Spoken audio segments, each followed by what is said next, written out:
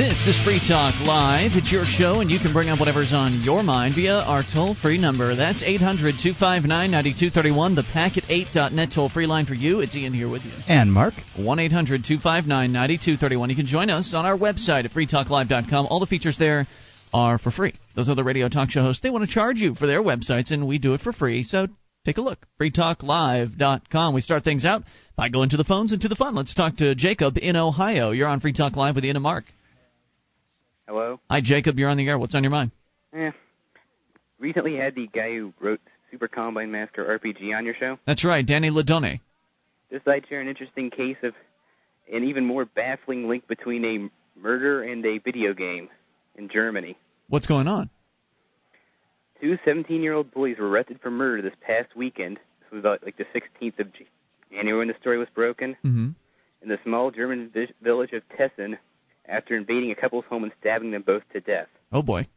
The police caught up with them after they kidnapped a 15-year-old female friend, bound and gagged her, and then held a knife at her throat for an hour before giving themselves up. The murderers' names? Reno and Sephiroth. At least that's what Torben B. and Felix D. called themselves. They carried out the grisly crimes, and when the police can see their computer, they had a copy of Final Fantasy VII installed. You probably know the rest here. In Germany, Final Fantasy VII is now being labeled as a killer spiele, a killer game. This game has been out for 10 years. You know, it's a turn-based RPG. It's ridiculous, though. I mean, just because there's many 15 and 16-year-old boys that imagine themselves as some kind of superhuman, super evil sort of dark force, and they can't come up with their own name, so they pick some name out of Final Fantasy VII called Sephiroth or whatever. Some pretty boy. Whatever, and it's a good-sounding name. One of them could have very well called themselves the Arbiter from I have no idea. Halo 2? Which one? Halo 2, yes. Any old name they want to pick. I mean, obviously these guys are... Doomed Space Marine. they're meant to... Germany's the same country where you can't have red blood in video games. It has to be green. Really? And they also want standardized game laws to conform with theirs all across the EU. Oh, well, wow. Of course. Green blood. I had no idea about that. That's retarded. Oh, yeah. I mean, this, of course, leads to all the games which are exactly the same material, only they've changed the graphics. Oh, yeah. And they also redo the plotline to, oh, yeah, they're robots. Don't worry. They don't actually change any graphics, but they're robots. Yes. On it. Amazing. They just mentioned that the enemy troops are robots. So, now, did these kids actually chalk up their murder? Or wait, they killed somebody, right? Right. Did they actually chalk it up to Final Fantasy, or did they just find a copy of the game? They just found a copy of the game on their hard drive and blamed it on it.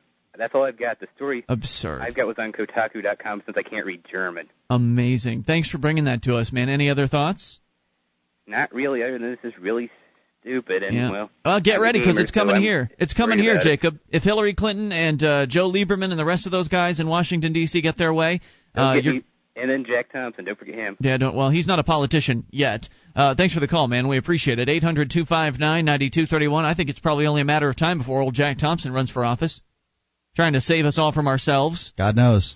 There's a competition going on in Washington, Mark, between the Republicans and the Democrats.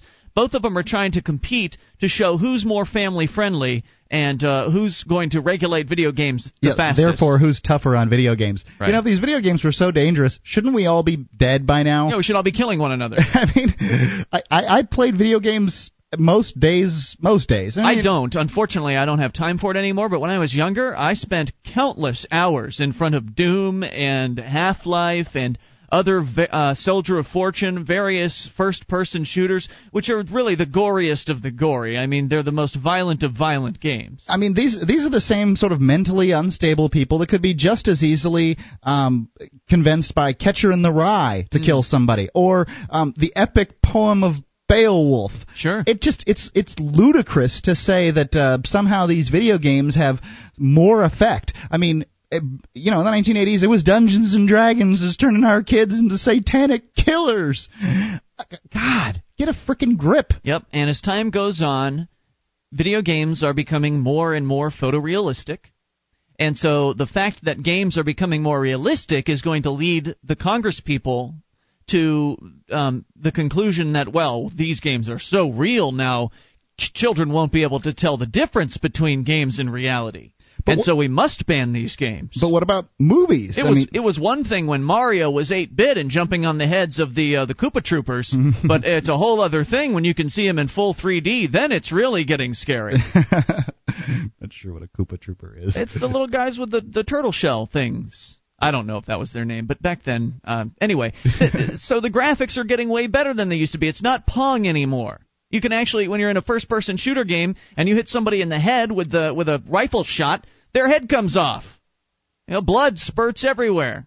And they actually do research nowadays. They've got physics engines in the game.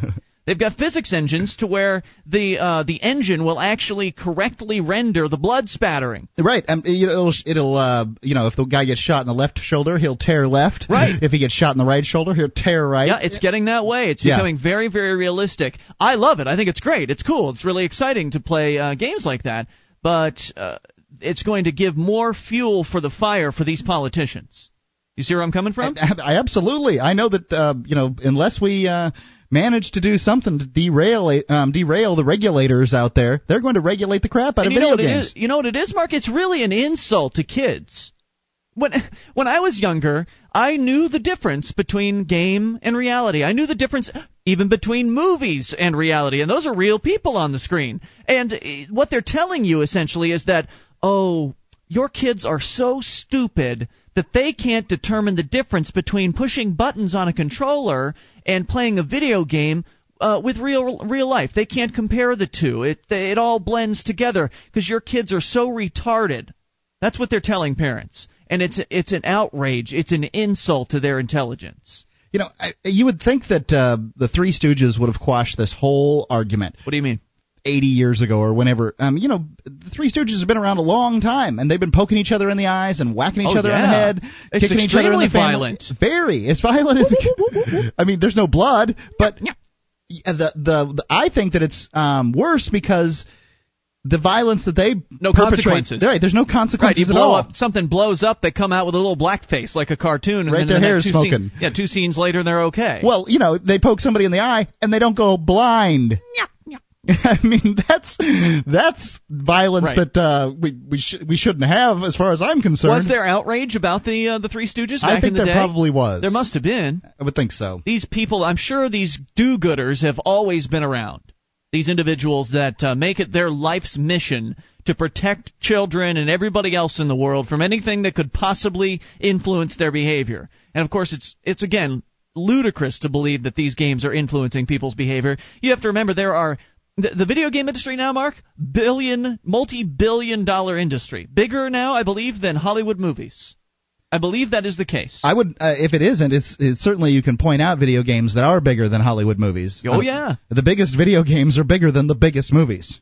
And it's just going to continue to expand the market. There's going to be more demand as games. I think games have crossed over into a truly adult medium. Back in the day, there was certainly a fair number of adults that were playing them, but a lot of the titles were targeted at kids, and that's starting to shift. That's been shifting for the past decade or so. Well, I'm probably at the very cusp of this. We had an Atari 2600 when I was a kid, and that's good times. Pretty much it. And you remember E.T.? I didn't. The games. One of the worst games ever. Well, I had the Pac-Man, and I had some adventure game called Adventure. Yeah. With a little arrow that they called a sword. Right. And you had to stab the dragon in the correct direction. It could only stab left. Yeah. And I had Defender and those kind of things. That was a classic. It was great. How about Berserk? I know that I played it on the stand-up game. I don't think I had the 2600 version. And, the 2600 version was a real letdown of anything that was in a stand-up game at that point. It was just nothing. It was just dots, squares. Yes. So I grew up playing these things, and so obviously I'm going to continue if I enjoyed it. You should be a psycho killer by now. Just as the kids that grew up on television, their life is set, in their 40s, they're sitting on the couch watching TV. This needs to this persecution of the video game industry needs to come to an end before it gets really dangerous. They've yet to install any mandatory systems or mandatory rules. It's all being self-regulated at this point, and that's good. But that's not where the politicians want to leave it. They want more control. It's almost self-regulated. They made them regulate. Yeah, that's true. They want more control, and they're going to do what it takes to get it. More on the way. You can take control of the airwaves. This is your show, 800-259-9231. It is Free Talk Live. This is Free Talk Live, your show. You bring up whatever you want, toll-free, 800-259-9231. That's 1-800-259-9231, also known as the Packet8.net toll-free line. It's Ian here with you. And Mark. You can join us on our website at freetalklive.com. We got lots of features, and we give them all away, including the Shrine of Female Listeners. Dozens and dozens of ladies have sent us their validated photo to prove that they listen to the show. You can see what I mean if you head over to shrine.freetalklive.com. That's shrine.freetalklive.com. Who's the most pro-liberty individual in the United States Congress? Many people would say that's Ron Paul. Register now for the New Hampshire Liberty Forum, February the 23rd to the 25th, 2007.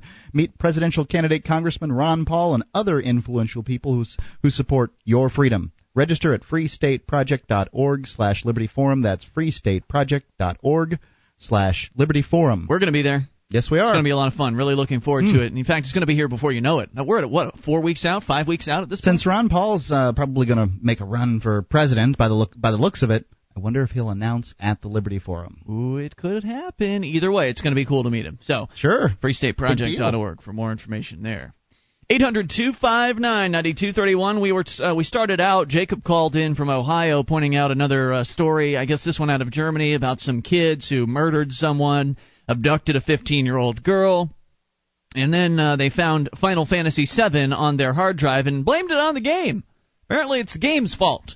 As though that's going to get them. I don't know if in Germany it's going to get them any less time, but in the United States it's sure not going to. It's just going to, get all people all excited about video games. Well, that's what's going on in the United States. We've seen people over the past several years. There's incident after incident that happens, and people keep chalking up violent incidents to the fact that kids play video games, when in fact all it really is just mentally disturbed individuals. That's all. There have always been kids who have been mentally disturbed. There have been the mentally disturbed kids throughout time have done dangerous, violent things, and somebody's always chalked it up to something. Whether, as you pointed out, Dungeons and Dragons or listening to AC/DC's Highway to Hell, it's always been somebody else's fault. And that's part of the problem, one of the myriad of problems we have in America today, and that is this lack of responsibility that the government encourages. And not only does the government encourage it, but the American people seem to just lap it up.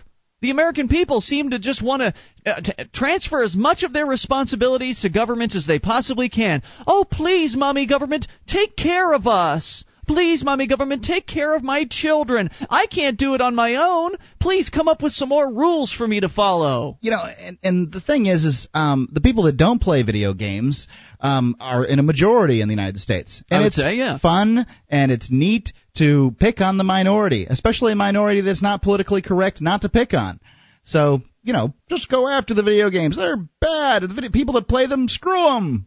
So the government encourages this behavior by continuing to make new rules and regulations, continuing to abdicate people's individual responsibility for their own lives and their own children. And here's another example, Mark, as to how this is happening, how this responsibility is being abdicated. And some adults are just going right along with it, which, of course, helps justify what the government's doing. When adults come to government and say, "Oh, please help me. Oh, I need your help, government." Well, then government says, "Here we are. We're going to save the day. We're the government. We're going to put a bunch of rules on everybody, and it's not really going to do anything except restrict people's freedom." Here's another example of some whiny parents that can't accept responsibility for their own problems, and they want to blame it on somebody else, and they're going to use the government, in this case the government court system, to try to make things right. The story's out of the Associated Press, New York. ABC News. 4 families have sued News Corporation and its MySpace social networking site after their underage daughters were sexually abused by adults they met on the site, lawyers for the families said Thursday. So, we'll get into a little bit of detail here, but do you see where this is going already? Oh, absolutely I do. It's MySpace's fault. You're right. Your little girl, 14, 15, 16-year-old girl, gets on the computer at home and starts ticking away dirty messages to some old guy. And, I don't know if the old guy's 19 or if he's 29. I couldn't tell you. Chances are good he's not 39, 49, or 59. Who knows? Whatever. But whatever it is, if she's on there ticking away at him, whose fault is that? MySpace's fault, Mark, and they need to pay up. It's not MySpace's fault. It's your fault for not being a good parent. And your little girl wouldn't be on there chatting away with some old guy if you'd have been a good parent in the past. Different law firms from they name the law firms in the states that they're from filed separate suits Wednesday in Los Angeles Superior Court alleging negligence, recklessness, fraud, and negligent misrepresentation by the companies. Quote, in our view, MySpace waited entirely too long to attempt to institute meaningful security measures that effectively increase the safety of their underage users. I'm not sure that any of the safety measures that MySpace has put in is any good. That's going to really do anything. But it does allow the parents to spy on their kids' page. But can't the parents spy on their kids on the computer? Period. I mean, they should be watching them. They should. Having a computer in your kid's room is somewhat irresponsible, I'm afraid. Yeah, well, if you're concerned, it's only irresponsible if you haven't actually communicated anything to your kids. Like if you've never sat down with your kids and had a conversation with them about meeting strangers over the internet, well then yeah, it's really irresponsible to just hand them a computer. They're going to get in some trouble. But if you've explained to them that there's a right way and a wrong way to meet strangers online, and that we'd really appreciate it if you'd come to us and maybe discuss some of these things with us and have more of a meaningful communicative relationship with your son or daughter, then in that case, I don't think you have as much to be concerned with. But it doesn't surprise me that in this day and age, where parents are deathly afraid to even talk to their children about sex, let alone meeting people, then it's not a surprise to me that these sorts of things are going on. Continuing, the families are, by the way, seeking monetary damages in the millions of dollars. Of course they are. That's going to make everything right again. Hopefully these lawsuits can spur MySpace into action and prevent this from happening to another child somewhere, he said. Critics, including parents, school officials, and police, have been increasingly warning of online predators at sites like MySpace, where youth-oriented visitors are encouraged to expand their circles of friends using free messaging tools and personal profile pages. All they are is essentially the same thing. It's an email account. They're just a middleman to allow people who have similar interests to meet one another. There have been people meeting each other on the internet since the dawn of the internet. Back in that's what it's for. Right, back in the day, Mark, there was something called, and there still is, it's Internet Relay Chat. At one time, we had an IRC server, as it's called, on our own website. Remember the Free Talk Live chat room? Yeah, that was a disaster. Well, what would have happened, Mark, if somebody had gone into the Free Talk Live chat room, considering we have a fairly young audience on this show. Mm-hmm. We've got our share of teenagers listening to Free Talk Live. What if some 29-year-old guy went into the Free Talk Live chat room and started chatting up, a 15-year-old girl that was in there? What if they happened to be in the same town, or at least a few towns away from one another, went and got together and had themselves a little whatever they're going to do, and then the girl decides to tell her parents. They go to a lawyer. Is it our fault? Is it our fault, Free Talk Live's fault, because we ran the server, that two individuals got in there together and had a little chat? That's my fault? That's what the allegation is here. It's ridiculous. 800-259-9231 is the toll-free number. We'll get back to more with MySpace and these insane charges being brought against them. 1-800-259-9231. You can take control of the airwaves. Have you ever met somebody online? And if so, how did that meeting go? Was it awkward? Was the person who they advertised themselves as being? More on the way. This is your show. It is Free Talk Live. Would you like to help others find Free Talk Live? You can help us advertise, market, and promote the show at amp.freetalklive.com. Consider becoming a Free Talk Live amplifier now for $3 a month and get some cool bonuses at amp.freetalklive.com. This is Free Talk Live. It's your show. You bring up whatever you want. Toll free, 800-259-9231. That is the Packet8.net toll-free line for you. That's 1-800-259-9231. It is Ian here with you. And Mark. And you can join us on our website, freetalklive.com. We've got archives, an entire year's worth of the show awaiting you right there on the front page of the website for your listening convenience. There's no logging in. There's no membership fee. You just go and get them for free at freetalklive.com. And do you have a company that needs to try something new in the area of collections? Well, SACL CAI does collections, And they do it in a whole new way. SACL's employees are trained in resolving issues for your customers and treating them with respect. They know that not only do you want to collect your money, but you want to keep your clients too. SACL CAI. Check out their banner at freetalklive.com or call 1-800-544-6359. That's 800-544-6359. Do business with businesses that support Free Talk Live. MySpace being sued by multiple law firms on behalf of multiple clients, because the claim is that MySpace is somehow responsible for the actions of individuals using their service, which is absurd. I mean, can you also, for instance, if you go to MySpace, I don't know if you've ever been to this website before. I know you have, Mark, but if you go to MySpace and you look around, go and pull up some profiles of, say, 17 and 18-year-olds. It's inevitable that over time, after you pull up enough profiles, probably won't take you long, you're going to come across pictures of teenagers, underage teenagers, say, engaging in drinking. Yeah. Which is a violation of the law. And you and I both know that kids are going to drink whether or not there's a MySpace around. They are. But what if someone, for instance, who's on MySpace gets together with another person who's on MySpace, and they happens all the time, every day. And they both discuss, let's say they're even in the same age bracket, maybe 17 to 22, something like that. And let's say that the individuals meet up and they discover, hey, what do you know? We've got drinking in common. So they get together and they drink together. One of them happens to be 21, the other one happens to be 17. And so you've got an underage drinking situation, which has been facilitated by MySpace. Is it MySpace's fault that the young person is now drinking with a 21-year-old? Well, what if you have a 17-year-old male who's on MySpace, and perhaps he lies about his age, perhaps he doesn't, and he meets up with an older female on MySpace and hacks her to death with an axe? Is MySpace responsible? Fault. I mean, it's just crazy. Yep, this is how absurd it is. And that's what the suggestion is here, is that for some reason MySpace should be paying millions of dollars to the families of these kids that went and got molested by some sicko. Mm-hmm. And I think it's outrageous. And I'd like to hear what you outrageous. think at 800-259-9231. So MySpace apparently has responded with additional educational efforts and partnerships with law enforcement. The company has also placed restrictions on how adults might contact younger users on MySpace, while developing technologies such as one announced Wednesday to let parents see some aspects of their child's online profile, including the stated age. That tool is expected this summer. Well, restrictions on how adults might contact younger users. When I looked at MySpace, you could register as a younger user. And if you were registered as a younger user, you could also contact younger users. Like if you're under the age of 18, then all of a sudden you can contact people who are under the age of 18. It's the internet. It's anonymous. They can't prevent me from going in and pretending to be 16, and they can't prevent 16-year-olds or from pretending to be 21. From pretending to be 21. How can you do that? You can't.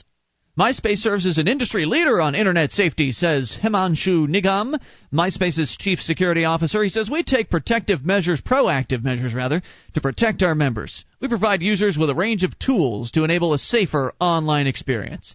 And that's all fine and dandy. There's certainly nothing wrong with MySpace giving people some assistance with staying safe, some tips, because apparently their parents sure as heck aren't giving them tips.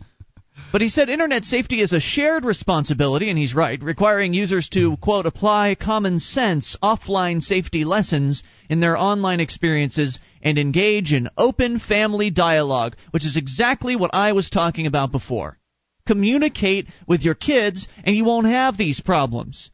Throw a computer in their room with no communication, you're going to have some issues. Yeah, absolutely. The communication's going to come before or after it happens, but it's going to happen. The lawyers who filed the latest lawsuit said the plaintiffs included a 15-year-old girl from Texas who was lured to a meeting, drugged, and assaulted in 2006 by an adult MySpace user who's currently serving a 10-year sentence in Texas after pleading guilty to sexual assault. Lured is such a inflammatory term. I mean, she's a sucker. Obviously, he's a bad guy, but, I mean, she came of her own volition. He came of his own volition. Obviously, he was hiding things, and you shouldn't go just meeting people that you find on the internet, especially in private places. I mean, if you're going to meet them at the mall. In the food court, with other people around. That way they can't just grab you and throw you in the back of a pickup truck or in the trunk. It's not hard to understand these things, these tips for meeting other people online. And it doesn't matter if you meet them on MySpace or Match.com or an internet chat room, of which there are probably a few million. There's Yahoo Chat, there's IRC Chat, there's AOL chats. There's so many chat rooms on these. There's chat rooms on websites. Individual sites have their own chat rooms. Sure. There are places for people to meet all over, and most of them don't have deep pockets like News Corp. So you're not going to be able to sue the chat room of some little, Star Trek fan website. Right. That's not going to work. In the case of Free Talk Live, in our website, what would you have gotten out of us when we had our chat room? Not a damn thing. Nothing. The others are a 15-year-old girl from Pennsylvania, 14-year-old from upstate New York, and two South Carolina sisters, aged 14 and 15. Last June, the mother of a 14-year-old who says she was sexually assaulted by a 19-year-old user sued MySpace, seeking $30 million in damages. I wonder what she got. That lawsuit, pending in Texas, claims the 19-year-old lied about being a senior in high school to gain her trust and her phone number. News Corporation shares blah, blah, blah, blah, blah. 800-259-9231 is the toll-free number. If you've got an experience meeting someone on the Internet, I'd like to hear about it. How'd it go for you? I've had two experiences meeting people online. One of them was someone who lied about their appearance, and the other one wasn't. You really don't ever know what you're going to get, which is why you should do it on a safe basis, like you suggested, in a public place where if you don't like what you're feeling, if you don't like the appearance of the other person, if you don't like the way they're behaving, if you have any sort of question, if any aspect of their behavior should be called into question, you at that point can walk over to a payphone, provided you're an underage person like this article's talking about, call mom and dad and say, Mom, I'm at the mall and I don't feel safe. Can you come and get me? She'll be there as fast as she possibly can. You can believe that. 800-259-9231. To Ken in Michigan, you can take control of the airwaves. Ken, you're on Free Talk Live. Hey, what's up, guys? Hey, what's on your mind? Actually, just hearing you talk about the whole online dating thing brings I tried the Match.com thing myself, and it went, the thing is, the girl turned out to be a socialist, and then, I kept her around for a little bit for obvious reasons, but after a while, it just got to the point where, enough's enough, and plus I made it apparent at my whole Free State Project, orientation and all that, and you imagine how that went down to someone who had, just no concept of that stuff, and nor will take the time to even discuss it, to be honest with you. I've heard the socialists are at least good in bed, though. Yeah, well, actually, to be honest with you, they're all right. Not the best. Gotcha. Libertarians do it. Libertarians do it best. Absolutely. Well, what I really called to talk about was I was just watching Fox News. Yeah. And they had the whole Ed Brown tax trial. They had a little segment on for like 5 minutes today. Really? I actually mentioned the yard. Yeah.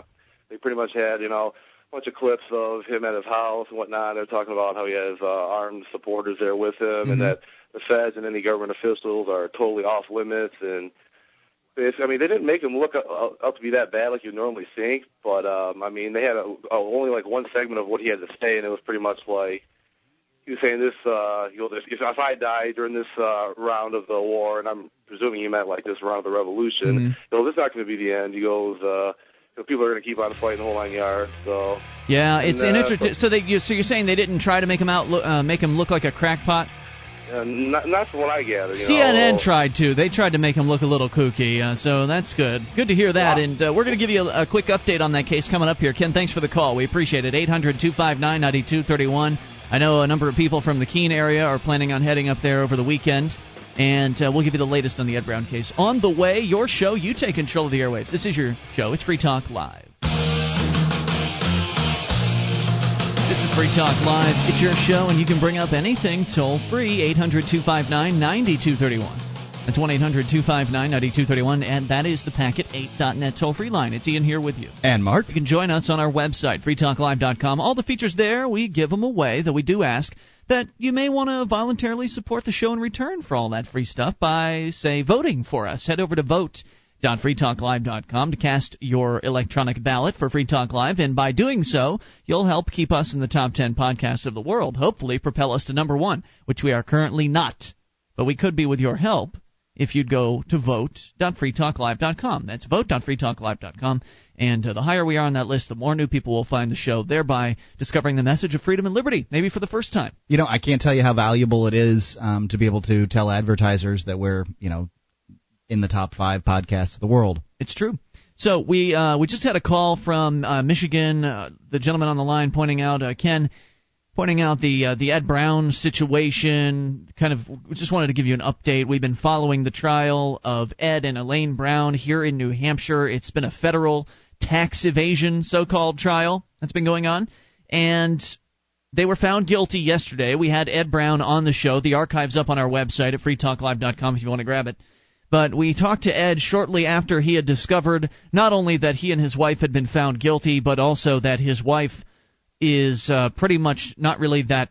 She's sort of distancing herself from Ed. Right. I mean, basically, the state demanded that she, the federal government demanded that she become a turncoat on Ed, and in exchange for her freedom, her life, or whatever. I mean, they threatened plea bargain or something. They threatened the crap out of her. Right. So it's ruined his marriage, and it's ruining his life. The federal government ruining his life. And I just wanted to give you the latest. I got an email blast or a phone blast. There's this neat little system set up here in New Hampshire where if you hang out with the nhfree.com crew, you get a phone number and you can call this number. It's sort of like an emergency voicemail blast. What happens is you call the number and you leave a message of whatever length on this little voicemail thing, and then the system blasts it out to everybody who subscribes to it. I see. So you get an email in your inbox saying, hey, there's a voicemail from the nhfree.com, someone from nhfree.com, and anybody can call this number.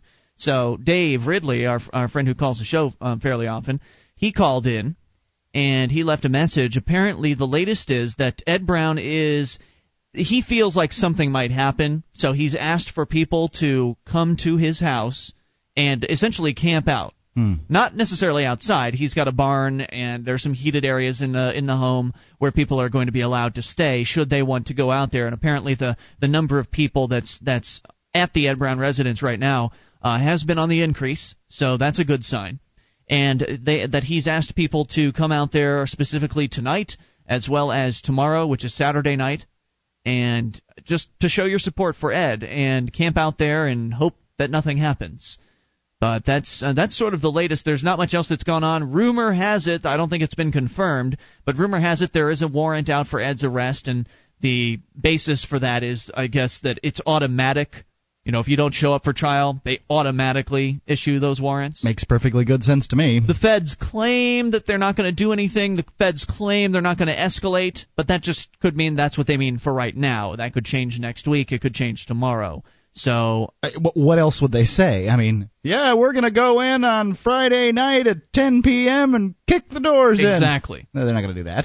So that's the latest. You can head over to nhfree.com, go to the forum there to continue to stay up on what's going on with the Ed Brown situation. Of course, as we learn more, we will bring it to you. I know that myself, my girlfriend and I, and a few others from the Keene area are going to be traveling up there on Sunday. And my roommate said he was going to bring his gun, and I thought, I don't know about that. I don't know if I would want to have a gun on me when the feds draw down. I don't know if I'm ready to go out at this point. You know what I mean? If you got a gun in your hands and the feds come onto the property, that's not going to bode very well for you. Well, if anybody's got a gun in their hand and the feds come on the property, it could not bode well, particularly for, there's a good chance that innocent people are going to get caught in the crossfire. Yeah. So, I'll go up there anyway just to see what's going on, meet the guy, shake his hand, because he's a hero. He's a very, very brave guy. And, again, we'll continue to give you updates. And since we're talking about the Ed Brown thing, I thought of an aspect of all this that I consider really important.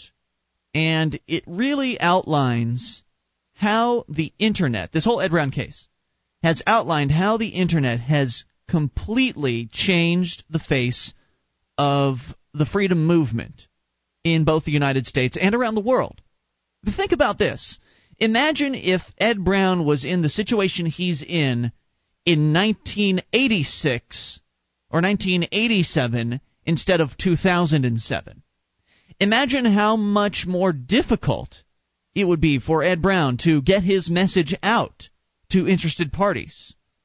I mean, what do you have? It's 1987. You've got a phone line. You can pick up your phone and call some of your personal friends, and maybe have them call some of their personal friends. Maybe someone will know a radio show host that they could call and contact and get to cover the situation. But there's no information age back then. Right. There wasn't a way to, for instance, there's a blog where you can call one of those 1-800 chat lines that they had that were so big in the 80s. Yeah. I'm just making fun of those silly my point things. is your outreach methods were limited back then, whereas today there's a blog out there, and I don't know, it's a fairly long entry. It's Quest for Fair Trial in ConcordNH.blogspot.com. Pretty difficult, but I'm sure if you go and search for Ed Brown, you can probably find it. Anyway, my point is now there's all sorts of information out there about Ed Brown. Mm-hmm. There's so many news sources out there compared to 1987 that with all these cable news channels that they have to have stuff to cover 24 hours a day. CNN has covered it. That's true. They didn't really start until the very early 90s. CNN has covered the story. Fox News has covered the story. But you can't count on big media. And in fact, CNN and Fox News probably picked up the story because there was so much internet hubbub about it. Absolutely. That's how they found out about it. Right, because there are bloggers all over the place that are picking up the story, because radio shows are picking up on the blogs and getting in touch with Ed and getting him on the air, which is all this media is feeding off of one another in today, the information age. If this was 1987, Ed Brown would be dead right now. If he sticks to his convictions, as it sounds like he's going to, and that is that he doesn't want to go to jail and he doesn't want to leave the country.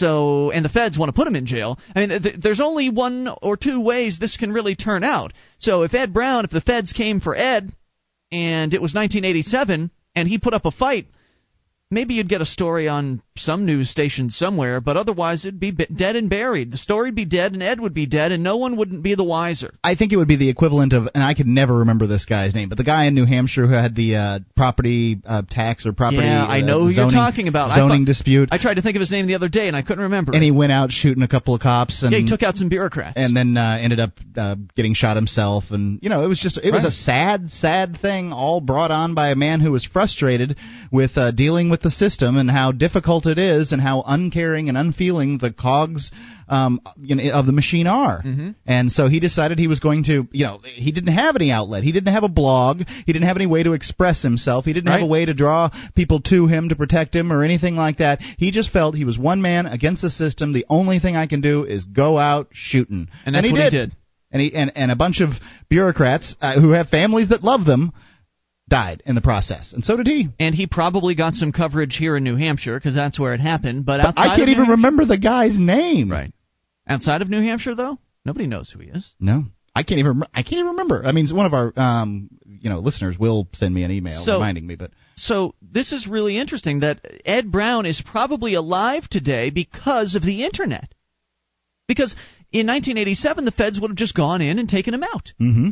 There wouldn't have been anybody standing around his property like there is today as a result of him being able to. Well, they would have tried to get him out of his property, and he wouldn't have gone, and then he would have been dead. Right, but they would have just gone and done it. Yes, correct. They wouldn't have been concerned about how they would look because no one would be there with a video camera. Nobody would be there. I mean, right now there are people out there with various different recording devices. There are people out there with access to blogs and radio shows like Free Talk Live, television stations. All of this information sort of coalescing to keep this man alive longer than he would have been 20 years ago. Mm-hmm. So thank you to the internet. And Ed's concerned because there aren't enough people out there. Well, Ed wouldn't have anyone there if it weren't for the internet. Sure, and people still have lives. Ed's better off with the more people that are there. That's absolutely true.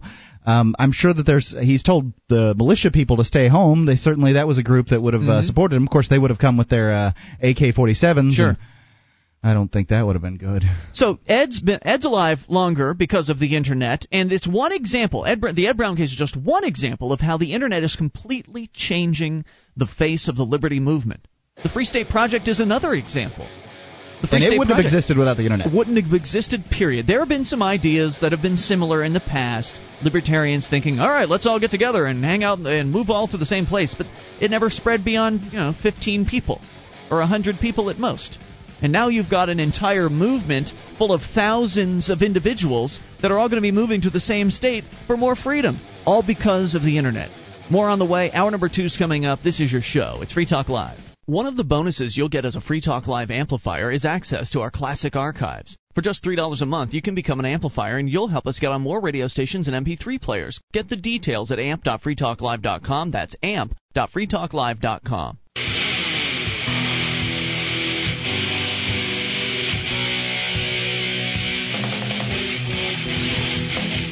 This is Free Talk Live. We're kicking off hour number 2, and you can bring up whatever's on your mind. The toll-free number, 800-259-9231. That's 1-800-259-9231. It is Ian here with you. And Mark. And you can join us on our website at freetalklive.com. All the features there, we give them away. That, once again, freetalklive.com. All right, so you can bring up whatever's on your mind. That's why we call the show Free Talk Live. We were talking about the Ed and Elaine Brown trial, and we continue to bring you updates. And I just wanted to focus in on what I thought was a pretty outrageous article by the Concord Monitor. It's a newspaper up here in New Hampshire. This is an editorial by apparently the entire Monitor staff. They didn't actually sign anyone's name to this. I see. So it's everyone at the entire newspaper. Must be an editor of some sort. Feels this way. Here's what they had to say. Edward and Elaine Brown, the Plainfield couple who have not paid federal income taxes for nearly a decade, are right to hate the U.S. tax code. Like a coral reef, the 20,000-plus page code was built by accretion. It is I don't know what that means. It is the incomprehensible product of some well-meaning attempts to direct social policy and many self-serving efforts by politicians to reward friends for personal or political gain. Sounds good so far, right? Yeah. But even though the tax code is an abomination, it's also the law. The Browns, who were convicted yesterday of numerous counts of tax evasion, broke that law repeatedly and now must suffer the consequences. In Ed Brown's case, we hope the consequences don't include paying with his life. We specifically hope he or his supporters, in defense of their views, don't take the lives of anyone else. As we write, the retired exterminator and a small group of people who agree with his position are holed up at his Plainfield home. Attempts to remove him, Brown warns, will result in a shootout. Elaine Brown surrendered before the verdict and was ordered not to return home. Law enforcement agencies are negotiating with Brown and reportedly have no plans to assault his fortified house. Yet. Please note, just because the cops say they don't have plans today doesn't mean there won't be plans drawn up tomorrow. Or that they don't have plans currently in the works and that they're keeping them quiet. I mean, obviously they're not going to say what they intend to do or that they intend to do something. Like many tax protesters, the Browns base their refusal to pay on novel interpretations of tax law. Nothing in the law compels them to pay federal income taxes, they say, because payment is voluntary. They also say that the federal government has no authority to levy an income tax in New Hampshire, and that income from personal labor cannot be taxed. And they argue that Elaine Brown's dental practice earnings are not subject to New Hampshire's business profits tax because the couple's home is on some sort of federal enclave. Self-serving legal theories like those cited by the Browns are espoused on Internet sites and promoted in books by anti-tax militiants. Now, these people that are advocating, violence towards the Browns, because that's really what they want. They want them to be subjugated. They don't want to see a shootout. They want to see them, pay their money. But they've already offered to pay the money. If the IRS will just show them the law that requires them to pay. No, they've offered to just settle. That's true. They've offered their money up. They've said, okay, they're here taking the side of the law, but I'm sorry, the law says we want blood or we want we want blood or we want time from these people. That's what the law is saying. And these same bleeding heart bedwetting liberals that are writing this crap advocate all these social programs. So apparently, Ed Brown. Hold on. I don't think it's fair to call them bleeding heart liberals because there's plenty of so-called conservatives that support taxation as well. They're authoritarians. The impression that I'm getting from these people is that they're on the liberal side of authoritarian. You tell a conservative you don't want to pay taxes because you don't support the military, and they will hate you too. Understood. But the programs that these people support, apparently. The life of Ed Brown and him keeping his money is not as important as it is to pay all these little social programs that they think are so great. Or on the reverse side, they're not talking about social programs here. They're just saying it's the law. They're not saying anything. They're coming at it from an authoritarian standpoint of this is the law, you must obey. It doesn't matter if there's 20,000 pages. It's the law. Sure, but they support different political programs, I'm and sure then they do. hide. They're never going to say, "Look, people need to die in order to support my frickin' programs." I've got some really great programs here. We've got to feed poor people, or we've got to go to Iraq and shoot up a bunch of brown folks. Whatever their reason is, they're never going to say that. It's the law, and that's why it's important. They're claiming that their refusal to pay is based on novel interpretations of tax law. That's kind of silly, because just because a court makes a ruling that the tax law is there. For instance, the Ed Brown and Elaine Brown have been saying all along, look, we looked through the laws, which most people don't do. Mm-hmm. We looked through the laws and we couldn't find anything. Maybe we missed something. Maybe you could show us where the law is that requires us to pay these taxes. IRS never got back with them. IRS wasn't interested in showing them the law. What the IRS does do is they'll say, well, you're making frivolous arguments. It's clear, based on these court decisions in the past, that the law is there. We don't have to show you the law. The courts have said the law is there. The courts have said that you have to pay taxes. So it's interesting, isn't it? The IRS relies on the court decisions, which, of course, are decisions made by government courts that have an express interest in supporting the status quo, because they get paid by the government, and the government gets paid through taxes, so therefore, of course, the courts are going to back up the IRS. So the IRS uses the court decisions as evidence that the tax law is legitimate, not the tax law itself. Anyway, they go on to say that self-serving legal theories cited by the Browns are espoused on internet sites and promoted in books by anti-tax militiants. Look at what they're doing here, Mark. They're starting to label people like the Browns, and they've been doing it all along, but now it's going to get turned on heavy duty, because now he's going to be barricading himself in his home, essentially, and they're going to try to make him look like kooks. They're going to try to make him look like violent individuals. So anti-tax militiants. Larkin Rose isn't a militant. Irwin Schiff isn't a militant. Militiants are people that are, armed to the teeth, people that are willing to kill others and fight it out. These are just individuals that want to keep the money they earn. They're not militant for that. If this is self-serving, tax interpretations of the tax law, isn't what they're saying self-serving in their case? I mean, they're wanting taxes to support their big government. Oh, by the way, the Browns have paid their property taxes. They don't have any problem paying those taxes. They believe that it's very clear that they owe those taxes. But it's not clear to them on the federal level. And they're saying it's the law in this article. They're saying that paying income tax is the law. Then why? Then if they're good reporters, why didn't they go and ask the IRS to see the frickin' law? The IRS makes it easy to find scores of pages, says the article, of information debunking the most common arguments, including the contention that filing a tax return and paying taxes are voluntary. The use of voluntary refers only to the ability of taxpayers to list their income and calculate their bills themselves. Filing a return and paying the taxes owed on that income are not voluntary. So that's the position of the IRS. Of course, they don't actually... You know what? It doesn't matter to me if the IRS could come up with a law. That, to me, is a non-issue. It's what a lot of the anti-tax people base their arguments on, and I understand where they're coming from on that. But the fact that the IRS insists that paying taxes isn't voluntary is evidence that you are a slave. And it's amazing to me that more people don't make that connection. Right. You must do what they say. Because it's not voluntary. If it's coercive, it's not voluntary. If it's not voluntary and you don't follow their little rules, you're going to get in trouble. They're going to come after you and throw you in a cold, dark jail cell. And if you don't want to go to that jail cell, they're going to kill you. And that, to me, doesn't sound like a very free country. It doesn't sound to me like a place I want to live. And I don't care what social programs are out there. And I don't care what programs you happen to support. To suggest that slavery is acceptable is so sick. 800-259-9231. So they say that the IRS website lists court rulings that confirm its position. See, Mark? Some man in a black robe has decided that the IRS is okie dokie. But that doesn't make it a law. And that doesn't make it acceptable even if it was a law. But the Browns and those who take a similar position reject evidence that conflicts with their personal interpretations of the law. The Browns may honestly believe that they're right, but determining what a law says or the Constitution means is for the courts, not for citizens. The Browns should pay everything they owe, plus the appropriate IRS penalties. They should also receive prison sentences like those given to similar tax evaders, says the Monitor.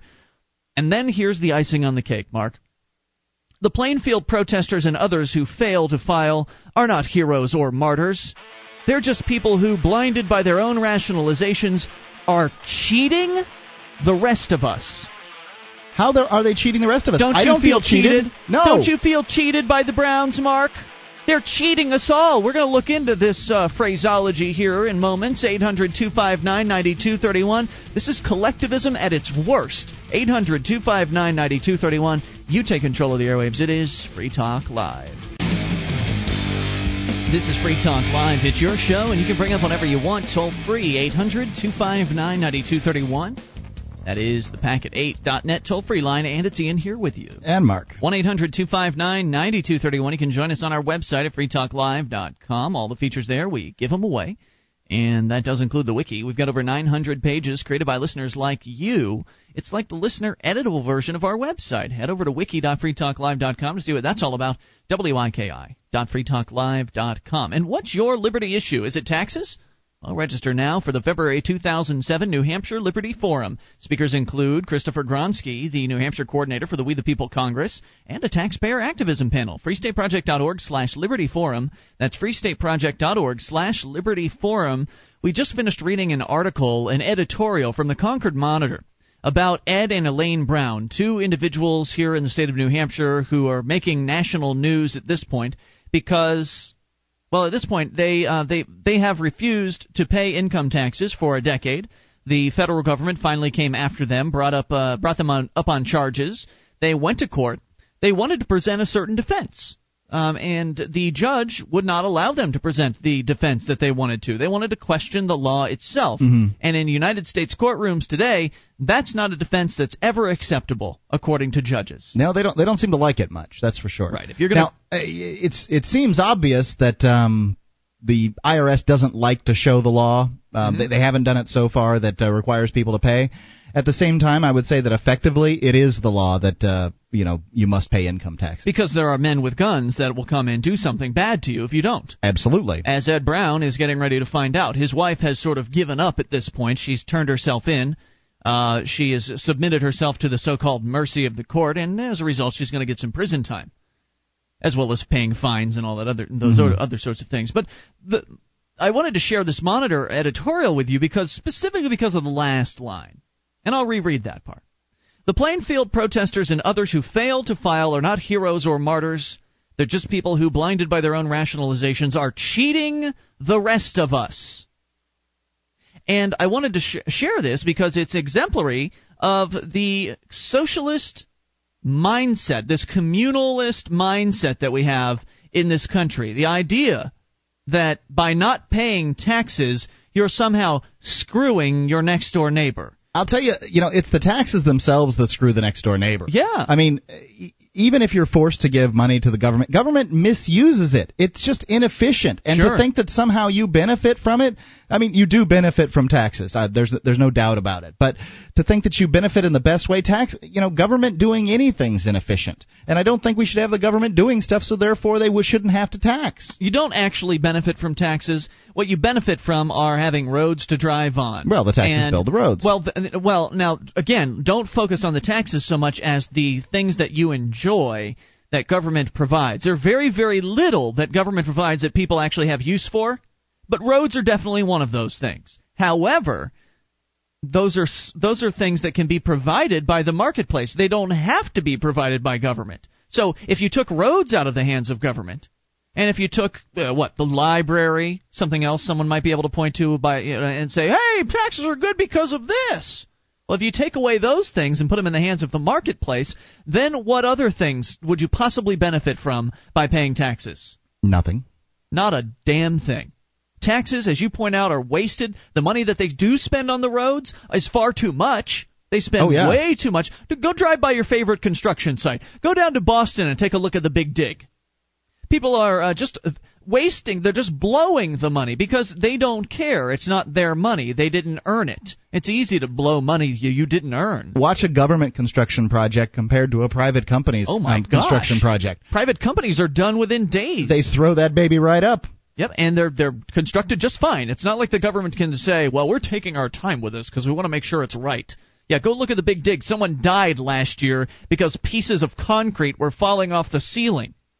Yeah, not safe. Not only is it a big boondoggle, but it's a dangerous boondoggle. Dangerous boondoggle. A deadly boondoggle. So, government taxes don't help anybody. Government taxes cheat everyone. It's a scam. It's fraud. It's violence being imposed on everyone in the United States. And yes, people that do have the courage to just say no to taxes absolutely are heroes. And they should be applauded and they should be supported, because there are certainly plenty of people who would like to do it, people like you, Mark, people who would like I would like to not pay taxes. I'm just scared of the things that are going to happen to me if I do. Right, so the government... Or do not pay taxes, I mean. The government has been very effective with its campaign of scare tactics with people like you, and there are a lot of people like you. They believe that they're going to be next. If they don't pay taxes, that they're going to be the next ones to be targeted. When, in fact, of course, there are millions of individuals in this country that don't pay taxes. There are millions of people that work under the table, that shield their income, that get cash as many places as they possibly can. Even people who pay taxes cut corners as much as they possibly can. Are people who cut corners on their taxes, on their 1040 form, maybe not reporting 100% of their income? Are they cheating everyone else? Well, according to this line of reasoning, yes, absolutely they are. No, they're doing what's right for them. Yeah. They're doing what it takes to keep as much of the income as they earn. And it's disgusting to me that people have this mindset in America. I'm all for aggressive write-offs. What do you mean by that? Well, aggressive write-offs. When it comes to taxes, you should look at your expenditures, and if something falls into the category of a write-off, maybe, I'm for it. Well, there's nothing wrong with keeping the money that you earn. Right, in whatever manner you can. If you keep the money you earn, you can help others with that money. You can give it to charities. Mm-hmm. You can save it in a bank account, which actually, by proxy, helps others, because the bank then loans it out. You can help people with the money you earn, but if you aren't allowed to keep the money you earn, or you're only allowed to keep a small percentage of it, then you're being cheated by the government. Let's go to the phones and talk to Matt in Illinois. You're on the amplifier line. Hello, Matt. Hey, guys. Hey, what's on your mind? I agree with everything you just said. I hate taxes. Taxes should be illegal. They should be done away with. I agree. And I called you guys up to ask you if you had seen Aaron Russo's film, America, Freedom, and Fashion. We actually had the opportunity to see it when it was in its preview phase. They were touring it around the country, and we drove up to Tampa at the time, and we got to see it for free, which was cool. Actually, no, it wasn't free. Yeah. We had to pay like $7 for parking, but nonetheless, it was a nice little experience and an excellent film. I thought it was good. In fact, we've had Aaron Russo on the show. As a matter of fact, you can actually download that interview on our guest page at freetalklive.com. Oh, okay. Well, I'll have to go and see that interview. I didn't hear that interview. I'd like to hear that one. Yeah. Because I agree. I thought it was a very excellent film. I've never heard you guys talk about that film. There was a segment in that film where they showed an Illinois juror who had found somebody innocent of tax evasion laws because they wouldn't show them the law in an Illinois court. And I was kind of proud of that because I'm from Illinois, and some juror actually had the brains to stick it out. If only more jurors were like that lady. I remember who you were talking about. If only more people had that courage. It's sad that they don't. We've got a bunch of brainwashed minions in this country that will just do whatever it is the government lawyers ask them to. Or the judges. You know, it amazes me that they can go to that somebody can be having a court case where they say there's no law that says I have to pay taxes, and then the jury doesn't say, "Excuse me, Your Honor, we'd like to see the law." Yep, and that's exactly what happened in that Illinois case, according to that film. Yep, and they couldn't show it, and so she acquitted. Hey, Matt, thanks for the call, man, and thanks for the suggestion. It's an excellent film, and people should look for it. More on the way. This is your show. It is Free Talk Live. With your help, we can spread the message of liberty around the world. Consider becoming a Free Talk Live amplifier for just $3 a month now at amp.freetalklive.com. If you can't afford it, keep enjoying us for free. If you can spare the $3, visit amp.freetalklive.com. This is Free Talk Live. It's your show, and you can bring up anything. Toll-free number, 800-259-9231. That's the Packet8.net toll-free line for you. 1-800-259-9231. You can also join us on our website at freetalklive.com. All the features on the site, we give them away. And you can get signed up for the updates whenever there's something fresh to announce about the show. You'll know first if you're on the updates list. Updates.freetalklive.com. To get on it, that's updates.freetalklive.com. Let's go to the phones, to the fun. Let's talk to Brandon in Japan. You're on Free Talk Live with Ian and Mark. How you guys doing? Hey, Brandon. Doing great. What's on your mind? Well, first of all, guys, I just have to tell you that I am completely disgusted and shocked with the two of you. Why? How dare you two think that you know what's best for you? Don't you guys realize that the government has your best interests at heart? They care about you guys, and the fact that you don't want to pay taxes, that you don't want to pay your fair share to help everyone out is really just quite deplorable, and I think you guys maybe be part of the New World Order. The fair share. That's another one I despise, another phrase that is just disgusting to me. The idea that it's fair to tax people. Sorry, it's not. It doesn't matter if everyone's taxed equally. It's still unfair. It's still thievery.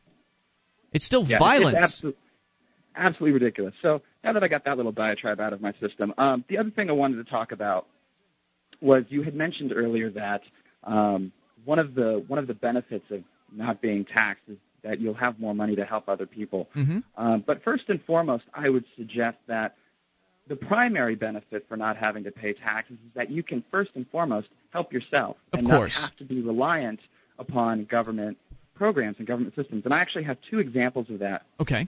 From real world experience. I have a friend who is disabled. She has a very rare form of muscular dystrophy and can't really move her arms above her head. So she's been in a wheelchair since she's been 13 months old or something. So, but she, for the longest time, had to rely on the Department of Disabilities. And one of the things that the Department of Disabilities does is when you are a part of that program, if you're going to receive any kind of benefits at all, which means, getting subsidies for the medical equipment that you need. In her case, it was very expensive chairs. These chairs often cost $20,000, $30,000. You have very strict income range requirements. So you can't make more than a certain amount of money before the government cuts off your benefits. Got it. So for her, she really couldn't work because if she worked, and for her, it was until she was the age of 23, she couldn't earn more than $60 a week. $60 a week? What are you going to do with that? Absolutely nothing. Nothing. So these programs that are instituted by the government really are, in a very tangible way, systems of enslavement, because not only are you getting money, but now they're telling you that you can't earn money, and they're saying, well, if you try to be productive and you try to be independent, well, then we're going to cut you off. Yeah, if you don't want to be a total government serf, screw you. Right. The other example of that is welfare for the people who actually, quote unquote, need welfare. I had another friend of the family who she had a couple of kids, and she had a falling out with her husband and got divorced and had to move out, and it was a really unhealthy relationship. There was some violence there and stuff, but she had to go on welfare because she had a kid that she had to support. She didn't have a support network. She didn't have any family in the vicinity that could help her out, so she really had no choice. Well, what do you think they did to her? They did the exact same thing. Made her so she couldn't work. Welfare. Right. They said, well, you can't earn so much. You can only earn so much money before we cut you off. Right. And because you are now receiving money from the government, your house now has to comply with these standards. And, we're going to randomly send a social worker to just come check on your house and make sure that you're taking care of your kid. Yep. It was the same way when I was renting out my duplex that I owned in Florida. If I wanted to take these Section 8 people that had, city or county money that they could use for housing, well, the bureaucrats had to come out and check my windows and my fire alarms and all that other stuff just to make sure that I wouldn't burn up their serfs. It's absolutely ridiculous. In fact, since you bring... go ahead. Go ahead. Okay, the other thing I was going to say is that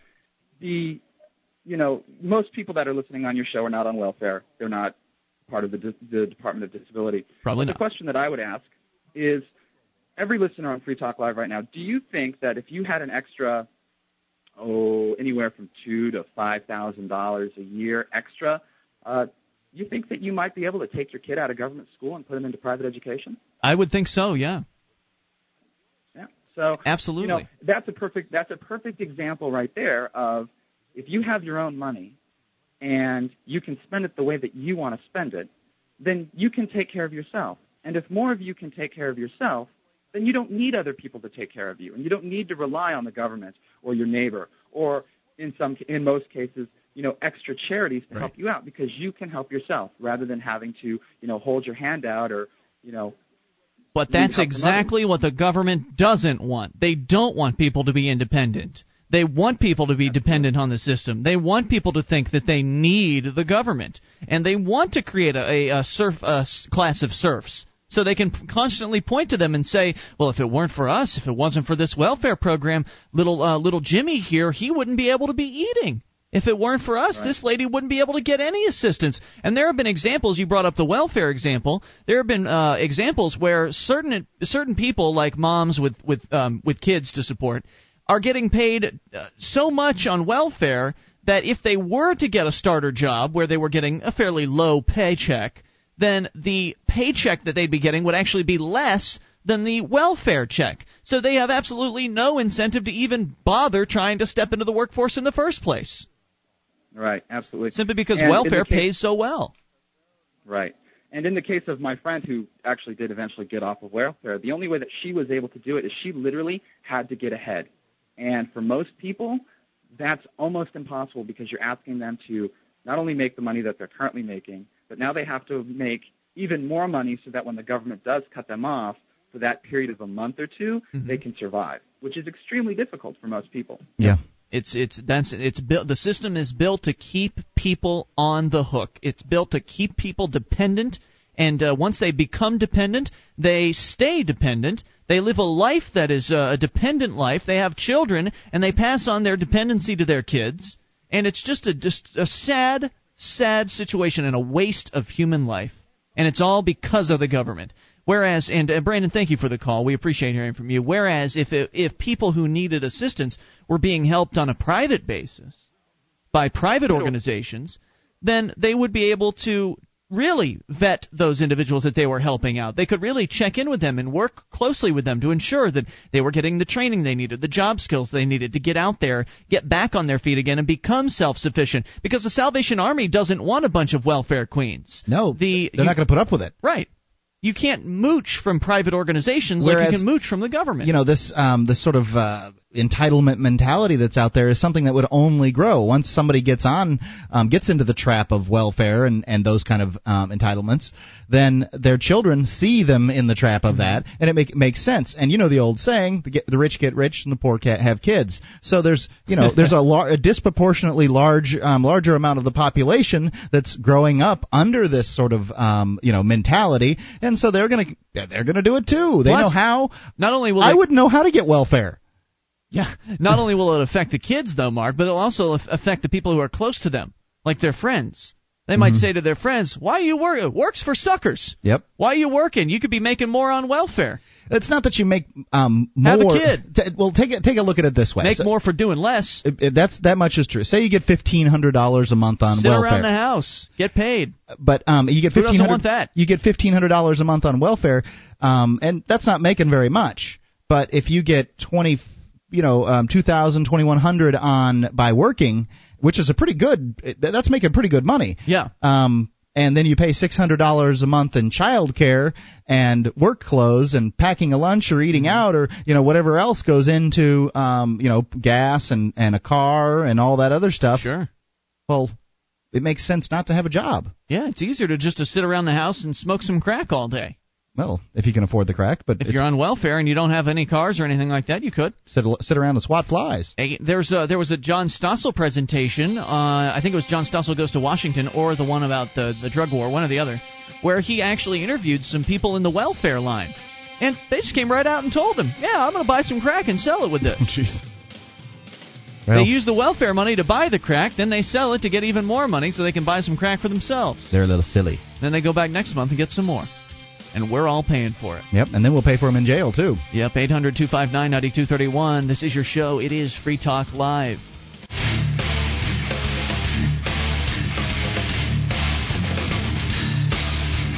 This is Free Talk Live. It's your show, and you can take control of the airwaves. Bring up whatever you want. Toll free, 800-259-9231.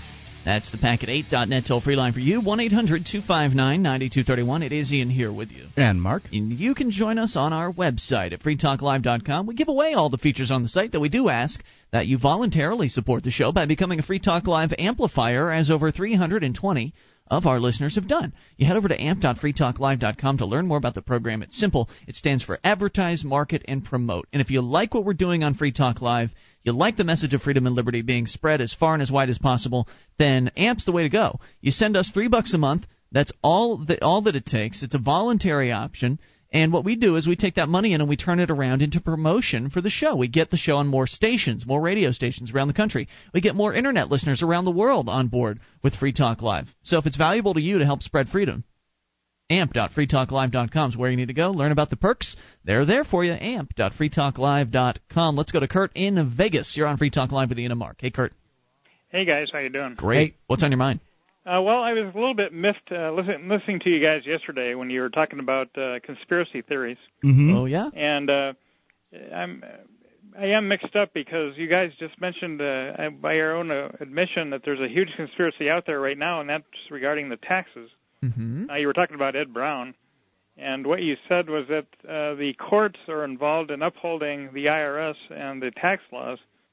And so right there, they're showing a lot of collusion between the IRS and the judicial branch of government. Oh, there's no doubt But it's about obvious. it. It's obvious collusion, and they're not hiding anything in the collusion. Do you understand? Right. Right. We're not getting on the air and advocating that people fold their dollar bills so they can see that the World Trade Center crashes to the ground on them. We're not getting on the air and advocating that there's an evil pentagram symbolism in Washington, D.C. Yeah, Those are the kooky. There are some extreme cases of things like that. Kurt, there's no doubt. You do admit that there is some conspiracies out there. Of course, Kurt. Whenever you have two people deciding to do something, you have a conspiracy. I just want to make sure you agree. And then I think, Mark, you were talking about taxes on the roads. Don't forget that's all paid for, or most of it, by gasoline taxes, not income taxes. I don't know if they all are because there's counties build roads, cities build roads. Sales taxes. I know where we were down in Sarasota, there was that new penny tax that they added in. That was supposed to go towards road upgrades. It should be. I would concur with you that it should be that all roads should be built with only gasoline taxes, but I would disagree that that is true. The majority of them already are done by gasoline taxes. Yeah, there's a few that aren't, but don't forget all the taxes we pay. Like it was on the movie that. Freedom to Fascism. They listed at the very beginning of that movie all the taxes, fees, and so on that we pay every day. Sure. And it's way more than the income tax alone. It's an endless list. It's huge. Taxes, if you want to go fishing, you got to pay a fee. If you want to do anything in this life, you got to pay some kind of a fee. Absolutely. To the government. But the income tax affects everybody, and so that's why we focus. That's why we focus on that. We could easily take all those taxes and rally and rail against them as well if we wanted to. Yeah, I think you're right. But I just wanted to point out the conspiracy theory in this. And sure. Guys, the whole government colludes. The government colludes against the people, and as Mark pointed out, it's obvious. It's a fact, and it's not something where people have to look into some weird book about the Illuminati to learn something just out of Bizarro world. We're not making any unusual allegations here. We're not. Some people obviously are going to think, well, they don't like taxes, they must be crackpots, and that's fine. They can think that if they want to. But what we're talking about here is pretty crystal clear. When we talk about government. When we talk about government malfeasance, it's because we're getting it out of, we're getting the official news from a legitimate news source that's undeniable, and we're simply pointing out that government is bad, and it doesn't matter who's behind the scenes pulling the strings. It's just bad. I agree. I just want make sure you don't throw out every conspiracy theory just because there is a lot of them that have some good points to them. So, I totally agree. I try to look at them all. We've got open minds, Kurt. Thanks for the call. We appreciate it. It's just that when people get on the airwaves and start spouting off kookery, I'm going to label it as kookery. You want to get on the air and tell me that there's secret planes dumping chemicals all across the sky. They're chemtrails. Sorry. No, it's just, it's unbelievable. Just because you've got one weather guy who has a crackpot website making claims doesn't mean you have anything of worth as far as talking about it is concerned. It's not worth even addressing. But if you want to bring it up, we'll let you talk about it. Yep, we'll laugh at you. You'll get 2, 3, 5 minutes of on there to spread it out there. We'll poke a little bit of fun at you, but you deserve it for falling into a trap like that, for falling into somebody's kook beliefs, and you look like a crackpot.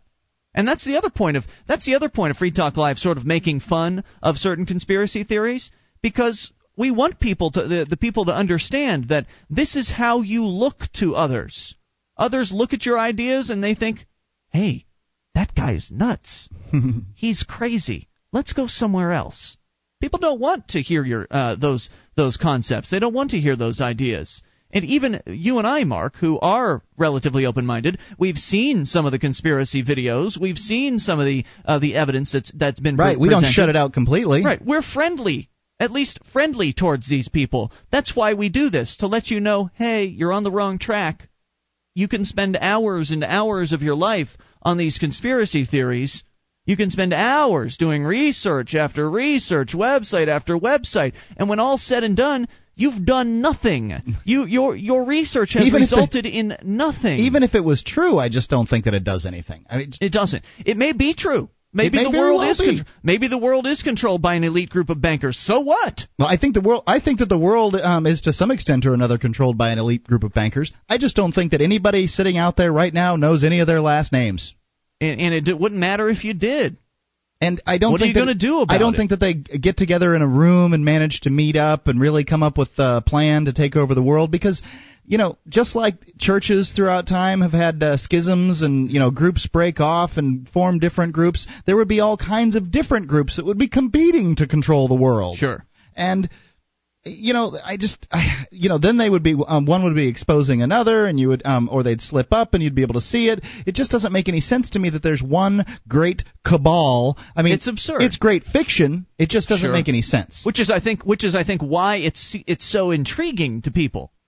It seems like it's surreal. It seems like, wow, this is really happening in the real world. This isn't just some fictional story. Well, maybe it is a fictional story, but it's so intriguing to them. They want to follow it. They want to connect the dots. They want to solve the puzzle. I love knowing things that other people don't know. Like, for instance, just coming off the top of my head, when somebody whips out Che Guevara, they mention him. Mm-hmm. Well, I'm He's a revolutionary man. Within 30 seconds, I am going to say El Médico Ernesto Che Guevara de la Serna. I'm going to say his title and whole name. I'm going to mention that he was born in Rosario, Cuba. Mm-hmm. Or not, Rosario, Argentina. I'm going to mention all the facts that I know about Che Guevara, and I'm going to beat you down. Yeah. Because I know more about this quote-unquote revolutionary than you do. And it's the same sort of thing. Like, when you know about these cabals, you could just tie it all in and take current events and whip up yourself a little conspiracy story right there on the spot and show the person how smart you are. Yeah, that's what it's all about. Because it doesn't matter how much you know about the conspiracy theories. All of your knowledge is for naught. It doesn't do any good when it comes to the actual activity of cutting the government down to size. And it's about as useful as me knowing where Che Guevara was born. Right. It's trivia. It is. And it can be fun. Trivia can be fun. Yeah. It can be neat to look those things up. It can be neat to spend your time on these things, but it doesn't make a difference when it comes to making governments smaller. And that's what we're all about here on Free Talk Live, is getting the government out of people's lives. I don't care if it's a Democrat-led government or a Republican-led government, or who's in charge of the Democrats or who's in charge of the Republicans. That's why you don't hear Free Talk Live getting on the air and dropping names like those other radio talk show hosts do. Go ahead, tune into Rush Limbaugh. What do we do? We were driving down to Concord the other day, and we listened to, I think it was Sean Hannity. Within seconds of us tuning into his show, he had already attacked liberals. Yes, he had. And then within a minute's time, the name Hillary Clinton came out. I mean, it's just the same old crap. It doesn't matter who's in charge. It doesn't matter what year it is. I couldn't do that show. I swear to God, I couldn't do that show. It's the government attempting to impose its way on other people. I don't care if there's a conspiracy behind it all. I know what the results are, and the results are bigger and bigger and more intrusive government, more oppressiveness, more laws, more regulations. That's what I'm fighting against. I don't have to convince anybody who's behind the scenes and what their plan is, because I can see what's going on out in the open. And that's what needs to be fought. That's what other people can also understand. That's what will help people come on board with this movement. When you can point to the real-life issues that affect them. It doesn't affect me who's meeting in secret somewhere in the world. But what does affect me are income taxes, property taxes, marijuana regulations, more and more rules and regulations, business regulations, radio regulations. These are all things we can very easily attack and take out. More on the way. You take control of the airwaves. Hour number 3 is coming up. Toll-free number, 800-259-9231. We have got a very bizarre story on the way. Our archives, website, and podcast will continue to stay free, but if you think other people deserve to hear this show, consider becoming a Free Talk Live amplifier for just $3 a month at amp.freetalklive.com. Help free some minds. Visit amp.freetalklive.com.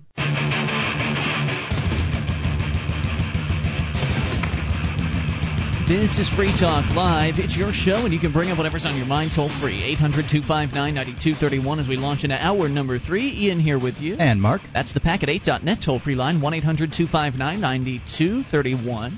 For all your voice over IP needs, Packet8.net, the place to go. $20 a month for unlimited calling. It's a bargain. I mean, it's actually $19.99. It is a heck of a bargain. 800-259-9231. You bring up anything. I said we've got a very bizarre story. I'm really interested in what this bizarre story is. And here it is from the Associated Press.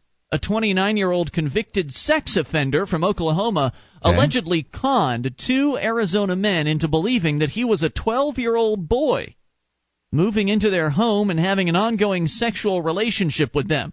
Say sheriff's officials in Yavapai County.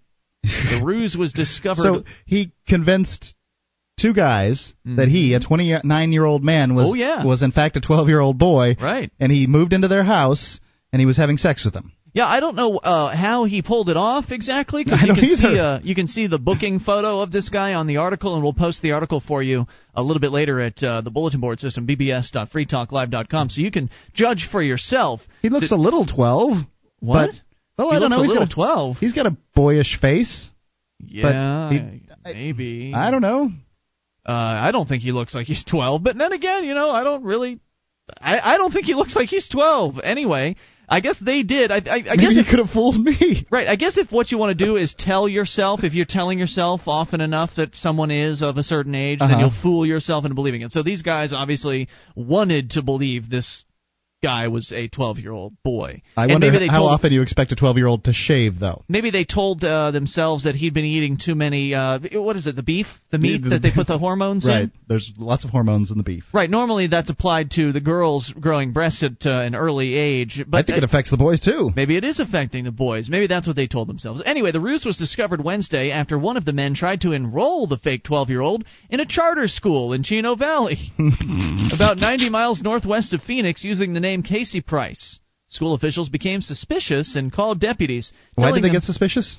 Maybe because he didn't look like he was 12. Oh, I see. Telling them they thought the guardianship papers and birth certificates presented by a man who said that he was the 12-year-old's grandfather appeared to be fake, and that Price looked much older than 12, said Susan Quayle, a spokesbureaucrat for the Yavapai County Sheriff's Office. Said they were very upset when the detectives told them they had been having a sexual relationship with a 29-year-old man and not a preteen boy, said Quayle. It would have beat the hell out of a jail cell, I can tell you that much. Sheriff's detectives investigating the case learned that the grandfather, so-called, was Lonnie Stifler, age 61, who lived in a home in Chino Valley with Robert James Snow, 43, who's a sex offender who had failed to register with authorities, and the 12-year-old, so-called. Deputies served a search warrant at the home Thursday and found Stifler, Snow, Brian J. Nellis, and the phony preteen boy who turned out to be Neil Havens Roderick, who is 29. Oklahoma Department of Corrections online records show that Roderick was convicted in 1996 of lewd and indecent proposal to a minor, served time in prison. The records show that Nellis was convicted in 1997 of lewd molestation and was imprisoned as well. During interviews with the men, detectives learned that Stifler and Snow met Roderick through an internet chat about 2 years ago. What were we talking about in hour number 1, Mark? We were talking about internet chats. That's right. Kids pulling scams and everybody pulling scams. In this case, a 29-year-old pulled the scam on a couple of older dudes and got them to believe he was 12. Quayle said they began to trade sexually explicit photos. He convinced them that he was Casey Price and only 12. Stifler and Snow went to Oklahoma and met Roderick at a hotel, then brought him back to live with them in Arizona and began an ongoing sexual relationship, said Quayle. Roderick apparently shaved his body hair and used makeup to keep up his guise as a preteen boy, said Quayle. He also dressed as a juvenile and tried to act and talk like a preteen. He looks young. I would have not guessed that he's almost 30, said Quayle, though she noted that he looked much older than 12. When detectives unraveled the case and told Stifler and Snow that Price was named Roderick and was in fact 29, Quayle then became dismayed and angry that they'd been conned. Nellis was apparently Roderick's cellmate in an Oklahoma prison and is also a registered sex offender. Now, I'm so out of sorts from this bizarre case. It's very strange. What the guy's in he's got a mug shot there. The 12-year-old. Why does he have a mug shot? Is that an old mug shot, or was he arrested for something? Yeah, I think that was the old one. Okay, so no one got arrested in this very strange situation, I hope?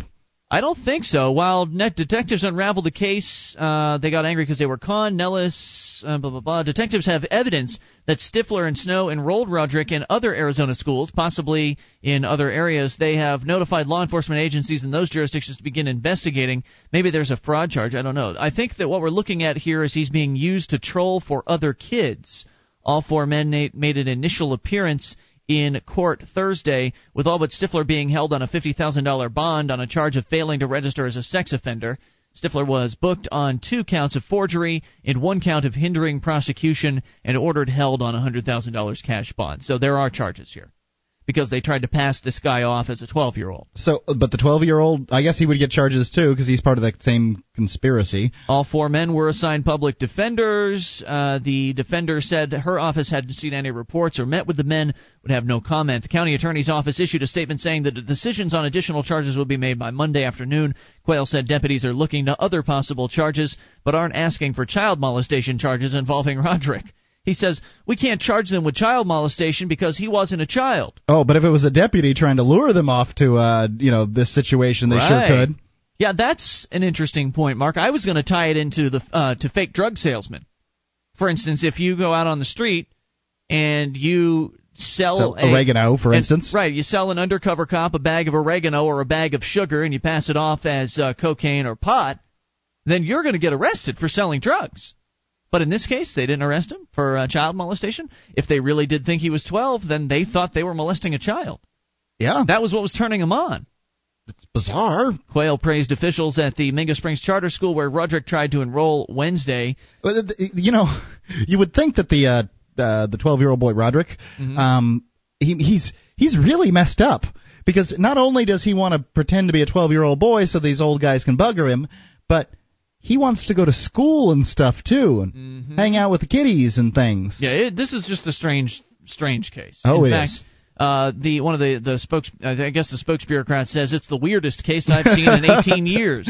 I would go for that. Even the detectives said it was the weirdest case. If it wasn't so sad, it would be funny. And they said that the school wasn't fooled at all. They jumped on it and called them right away. But wasn't he enrolled in several schools?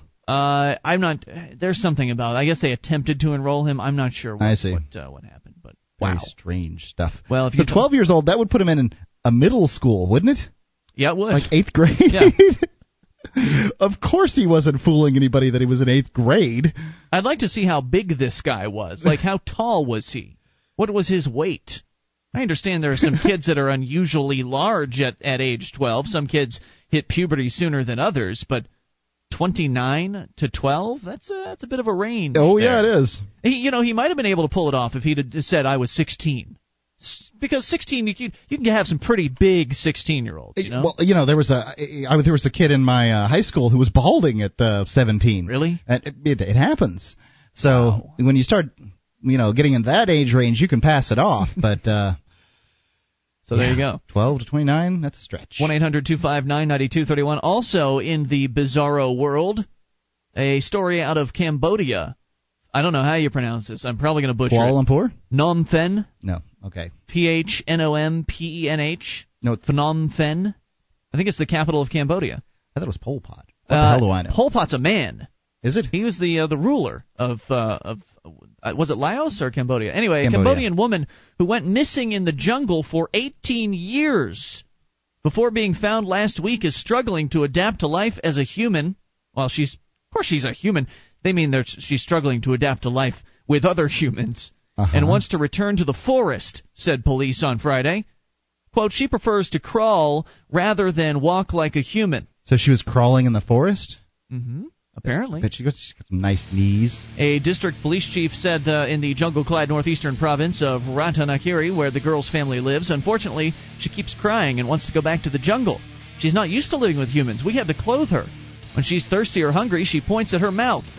The girl, called Rocham Himpiang, went missing as an 8-year-old along with her cousin when they were sent to 10 cows near the border with Vietnam. We'll give you more of her story on the way. This is your show, Jungle Girl, lost for 18 years. It's Free Talk Live.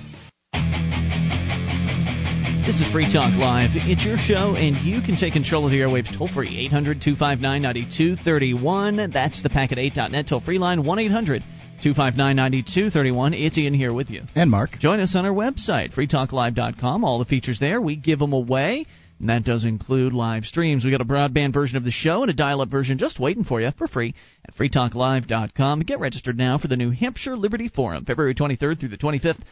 2007. Meet libertarian superstars like John Stossel, Michael Van Norik, and many more. The most influential libertarians in America will be in attendance. freestateproject.org/Liberty Forum for more information to get registered. That's freestateproject.org/Liberty Forum. Just starting things out this hour with just some bizarro world stories. There's a woman who's been discovered, Jungle Woman as she's being called. She was in the jungle, missing for 18 years. That's a long time to be in the jungle. When she was 8 years old. Now that's also a very early age to get lost. Yeah. You don't really. I guess, man, talk about reverting to instinct. Talk about reverting to survival mechanisms. Real Tarzan stuff. At 8 years old, you aren't really. You can't possibly know. You couldn't possibly have been taught so much as to how to live and survive in the jungle. I mean, she got lost. What happened was she was sent to tend cows with her brother, or her cousin rather, near the border with Vietnam in Cambodia. And villagers believed they'd been eaten by wild animals until a girl was caught last week by a logging team as she was trying to steal some food that they left under a tree. So, I mean, somebody doesn't come back. Little girl goes off into the jungle, doesn't come back. You're going to think that she's either just fallen over and died, or she's gotten lost and going to starve to death. Then she shows up 18 years later with blackened skin and hair stretching down to her legs. She was unrecognizable apart from a scar across her back that allowed her father to pick her out.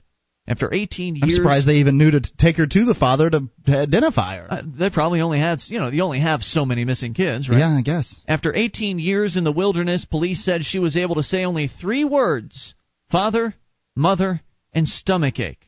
Villagers from the Phnom ethnic hill tribe minority believe that the girl is still possessed by evil spirits of the forest. They brought the Buddhist monks in to bless her and set up around-the-clock watch on the family hut. I'll just give her a haircut. In December of 2004, 4 families in the same province... Here's your holy haircut. Shut up. ...crisscrossed by the paths of the Ho Chi Minh Trail during the Vietnam War emerged from 25 years in the jungle after fleeing the 1979 Vietnamese invasion that ousted the Khmer Rouge. So she's not the first person who has emerged from the jungle, but nonetheless, a very interesting story. Just, can you imagine? No, I can't imagine her knees. She was crawling around in the forest and jungle and stuff. She wasn't running. I mean, at 8, she could walk. Yeah, I don't know, man. How does that happen? I don't know. How do you devolve back down to a primal state like that? It just doesn't make any sense to me that she wouldn't be walking more.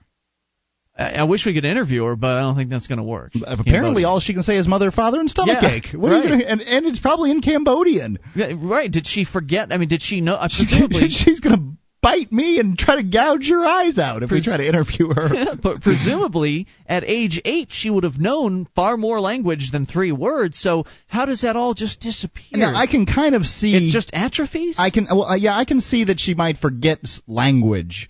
Right. That makes sense to me. But it doesn't make sense to me that she would be crawling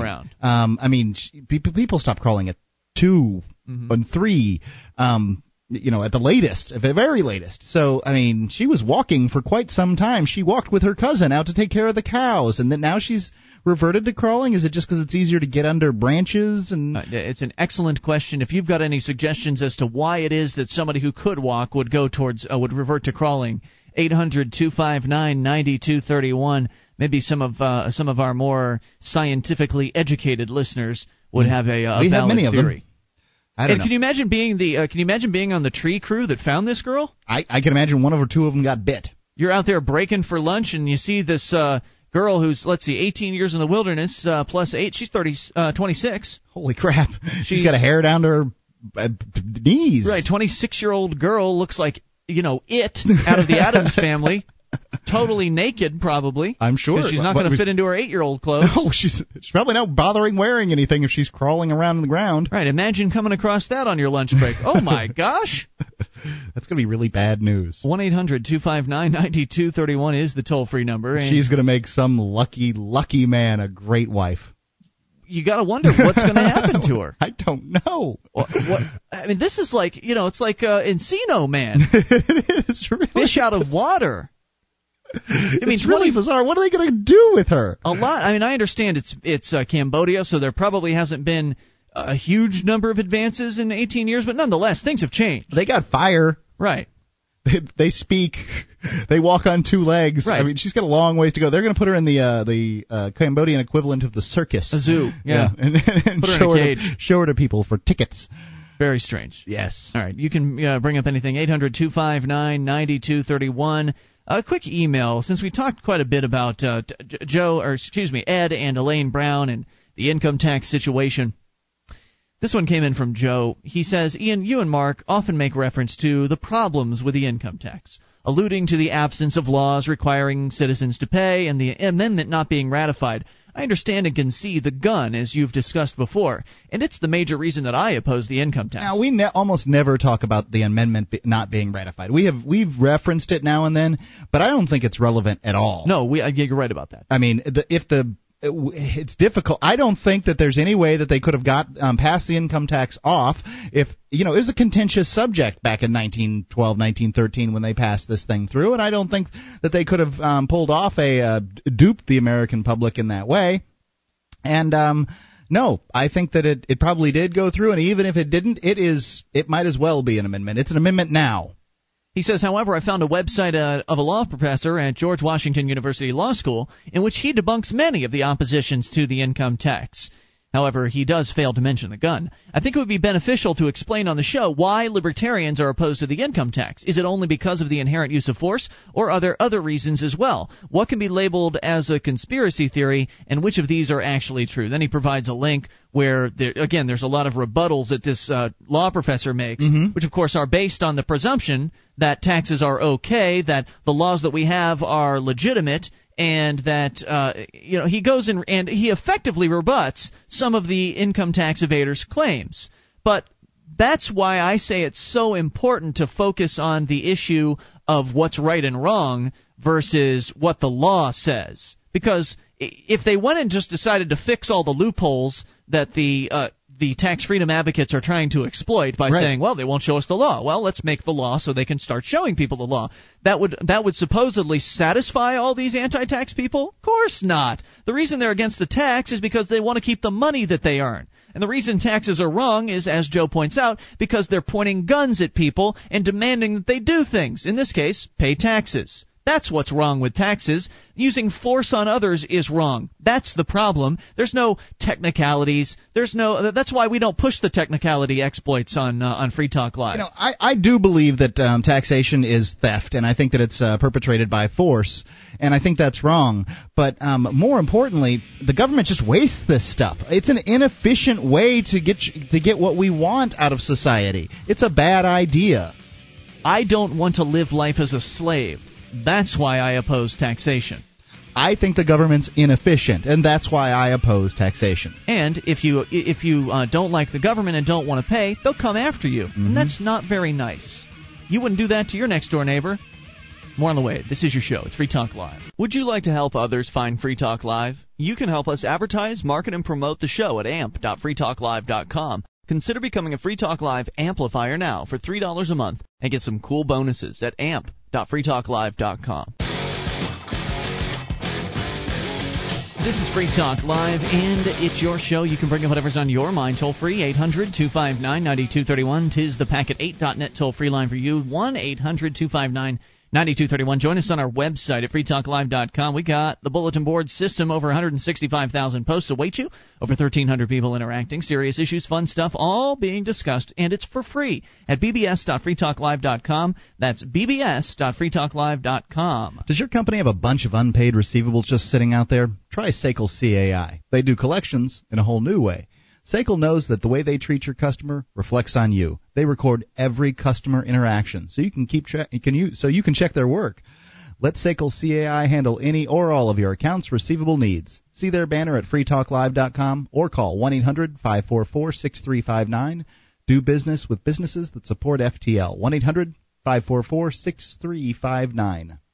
So last segment we started talking, or we gave you a story about a jungle woman who in Cambodia was discovered by a tree crew out in the middle of a forest when she was trying to steal some of their food that was left underneath the tree. She had been, once they found her and managed to capture her, they discovered that she had been in the forest for 18 years. It's an incredible story. Ever since she was 8 years old, she had her language completely decimated. She could only say mother, father, and a stomach ache. She points at her mouth when she's hungry, and my question was, your question was, Mark, was how is it that somebody degenerates or devolves to the point where they're crawling through the forest or moving around on hands and knees, as this girl prefers to do? She was upright when she was 8 years old. When they pulled her out of the forest, she's walking on hands and knees. Why is that? Johnson might have an answer. Let's go to the phones. You're on Free Talk Live with Ian and Mark. I have a couple answers, actually, and I sent you some information, Ian. There's an article on a girl by the name of Oksana Malaya, who is from the Ukraine, and this is actually even a more advanced case than the one you're talking about. It's even more outrageous and amazing. This girl, she had drunken parents who abandoned her when she was 3 years old, and the story goes, supposedly, that this girl crawled into a hovel where they kept the dogs, and this girl was raised by dogs to grow to believe she was a dog. And I also sent video. Yeah, I sent you a video as well, which is the link that's directly before the link that I sent you to a Telegraph article by the British newspaper.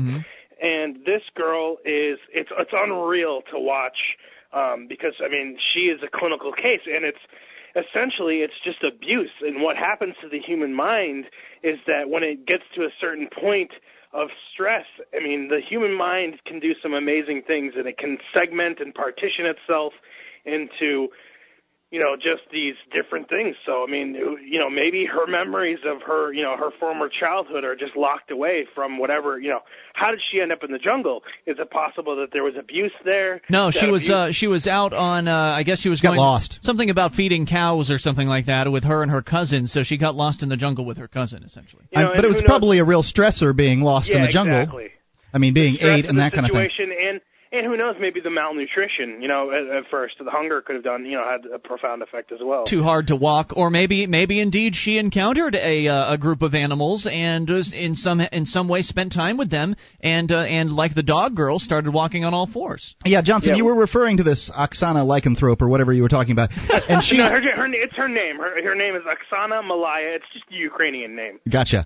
Oksana. Now, it would seem. What did they do with her once they got her? I mean. Were they videotaping her running around with dogs, or? Yeah, for the next break, I sent a link. You guys should watch it. It's unreal. It's very, very surreal, and anybody can look it up. It's actually on Oksana's Oxana. Why don't you post the link on the World? I will do that. Post it on the BBS. as well. But humans have the ability to recognize themselves in mirrors, and just as chimpanzees are able to do that too. Couldn't you show her in a mirror? Look, this is what you look like. You're a hairless monkey like the rest of us. Forget that whole dog thing.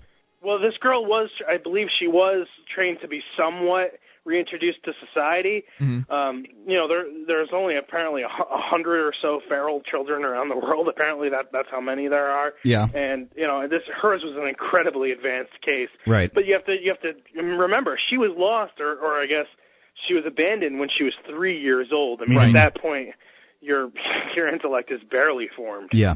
Yeah, you're very subject to your influences, and in this case, she was subject to dogs. Yeah, there's a huge difference between a 3-year-old and an 8-year-old. Oh yes, there's a big difference, and I can only imagine what sort of interactions were occurring in that kennel. Yeah, this is a fascinating story. I'm sort of just glancing through it here. Johnson, we'll get to it, and thank you for the call. We appreciate it. 800-259-9231. From The Telegraph. For 5 years, Oksana Malaya... Does she sniff people's butts when she meets them? Lived with dogs and survived on raw meat and scraps. When she was found, she was running around on all fours, barking. She bounds along on all fours through long grass, panting towards water, with her tongue hanging out. She pants. When she reaches the tap, she paws at the ground with her forefeet, drinks noisily with her jaws wide, and lets the water cascade over her head. Up to this point, you'd think the girl could be acting, but the moment she shakes her head and neck free of droplets, exactly like a dog when it emerges from a swim, you get a creepy sense that this is something beyond imitation. Then she barks. The furious sound she makes is not like a human pretending to be a dog. It's a proper, chilling, canine burst of aggression, and it's coming from the mouth of a young woman dressed in a T-shirt and shorts. This is 23-year-old Oksana Malaya, reverting to behavior she learned as a young child when she was brought up by a pack of dogs on a rundown farm in the village of Novaya Blagovenskaya in the Ukraine. When she showed her boyfriend what she once was and what she could still do, the barking, the whining, the four-footed running, he took fright. It was a party trick too far, and the relationship ended. Oksana is a feral child, one of about 100 known in the world. She's kind of hot in that picture. Well, if you ignore the bowl cut. Well, the story, I couldn't see her head. You just had her cut off there. The story goes that when she was 3, her indifferent alcoholic parents left her outside one night, and she crawled into a hovel where they kept the dogs. No one seemed to notice or came to look for her or even seemed to notice when she was gone. So she stayed there where there was warmth and food, raw meat and scraps, forgetting what it was to be human, losing what toddler's language she had, and learning to survive as a member of the pack. A shameful 5 years later, a neighbor reported a child living with animals. When she was found at the age of 8 in 1991, Oksana could hardly speak and ran around on all fours barking, mimicking her carers. Though she must have seen humans at a distance and seems occasionally to have entered the family house like a stray, they were no longer her species. All meaningful life was contained in a kennel. Wow. Judging from the complete lack of written documentation about her physical and psychological state when found, the authorities were not keen to record her case. Neglect on this scale was too shameful to even acknowledge. Even though it has been of huge and continuing interest to psychologists who believe feral children can help resolve the nature-nurture debate, what's known about the dog girl has been passed down orally through doctors and carers. She was like a small animal. She walked on all fours. She ate like a dog is about as scientific as it gets. Last month, the British child psychologist and expert on feral children, Lynn Fry, went to the Ukraine with the Channel 4 film crew to meet Oksana, who now lives in a home for the mentally disabled. 5 years after a Discovery Channel... She's got a boyfriend. Had a Discovery Channel program about her, they wanted to see if she'd integrated into community living. Fry was keen to find out how far the girl was still damaged and to witness a reunion with her father. She says, I expected someone much less human. I'd heard stories that she could fly off the handle, that she was very uncooperative, and that she was socially inept. But she did everything I asked of her. Her language is odd. She speaks flatly as though it's in order. There's no cadence or rhythm in her music or music to her speech, no inflection or tone. But she does have a sense of humor. She likes to be the center of attention, to make people laugh. Showing off is quite a surprising skill when you consider her background. I don't think it is. It's what dogs do. Dogs show off? They like attention. She made a very striking impression on me when I made her a gift of some wooden toy animals we'd used in tests. She thanked me. Superficially, you would never know this was a young woman raised by dogs. In the film, Oksana looks uncoordinated and tomboyish. When she walks, you notice her strange stomping gait and swinging shoulders, her intermittent squint, and misshapen teeth. Like a dog with a bone, her first instinct, is to hide anything she's given. She's only 5 feet tall, but when she fools about with her friends, pushing and shoving, there's a palpable air of menace and brute strength. The oddest thing is how little attention she pays to her pet mongrel. Sometimes she pushed it away. She was much more orientated towards people. Very strange. After a series of cognitive tests, Fry concluded that Oksana has a mental capacity of a 6-year-old. Remember, she's in her 20s now. and a dangerously low boredom threshold. More on the way about the dog girl. This is your show. It is Free Talk Live. This is Free Talk Live. Only moments remain, but just enough time for your call. If you make it now at 800-259-9231, that's the Packet8.net toll-free line, 1-800-259-9231. Ian here with you. And Mark. You can join us on our website at freetalklive.com. All the features there, we give them away, though we do ask that you voluntarily support the show. By, for instance, buying some stuff, like at store.freetalklive.com. We've got T-shirts, Free Talk Live shirts, Free Talk Live hats. Not only do we have Free Talk Live shirts, but we offer them in two distinct colors. Yes, gold and black. Choices are good, and we also have the Free Marketeer flag, Free Talk Live bumper stickers. You'll learn how you can get your own free Free Talk Live bumper sticker if you go to store.freetalklive.com. It involves a self-addressed stamped envelope.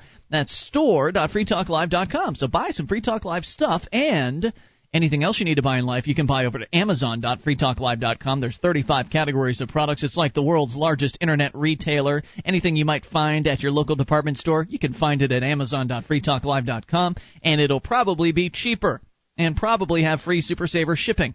And definitely a percentage of the sale will go to Free Talk Live if you shop at Amazon.freetalklive.com. We're talking about the dog girl. She was raised, yes, like in the Jungle Book, by dogs. Her father, or her drunken parents, just pretty much threw her out of the house one night. She went and crawled into the dog hovel. They pretty much forgot about her. At 3, they threw her out. At age 3. She stayed there for 6 years. When she came out, she thought she was a dog, doing all sorts of doggish things. And like the video we just saw. The video is going to be posted over at bbs.freetalklive.com for you to see for yourself. Just for real. She's not acting. She really is. Really was. But she is acting. She's really good at it. She really was influenced by dogs during her upbringing. She was brought up by dogs. Anyway, an expert, the world's expert on feral children, as they're called, from Great Britain, Ms. Fry went. I forgot. I don't have her first name in front of me, but Fry was taking a look at her, and after a series of cognitive tests, this according to the Telegraph, Fry concluded that Oksana has the mental capacity of a 6-year-old and a dangerously low boredom threshold. She can count, but she can't add up. She can't read or spell her name correctly. The girl's in her 20s now. She has learning difficulties, but she's not autistic, as children brought up by animals are sometimes assumed to be. She's proud of her huge wristwatch with its many ringtones, but she can't tell the time. Experts agree that unless a child learns to speak by the age of 5, the brain misses its window of opportunity to acquire language. I would say that's true. A defining characteristic of being human. Oksana was able to learn to talk again because she had some childish speech before she was abandoned. At an orphanage school, they taught her to walk upright, to eat with her hands, and, crucially, to communicate like a human being.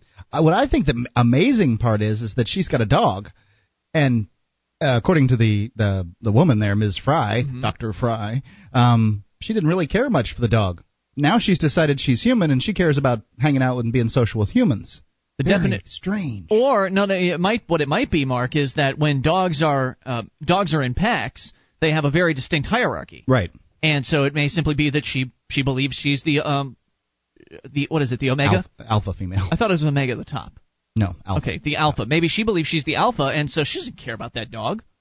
You know, she's going to feed it. She'll give it some scraps and that sort of thing, but she doesn't care about it like a normal human would care about it. Like the alphas don't care that much about the lower end dogs in their packs. I'm not a dog expert, but that's as I understand it. It would explain that behavior. I guess. I mean, it's an explanation for that behavior. Whereas a human being would be all, oh, you're just a cute little puppy. She doesn't have that. She doesn't have that sort of behavior mechanism.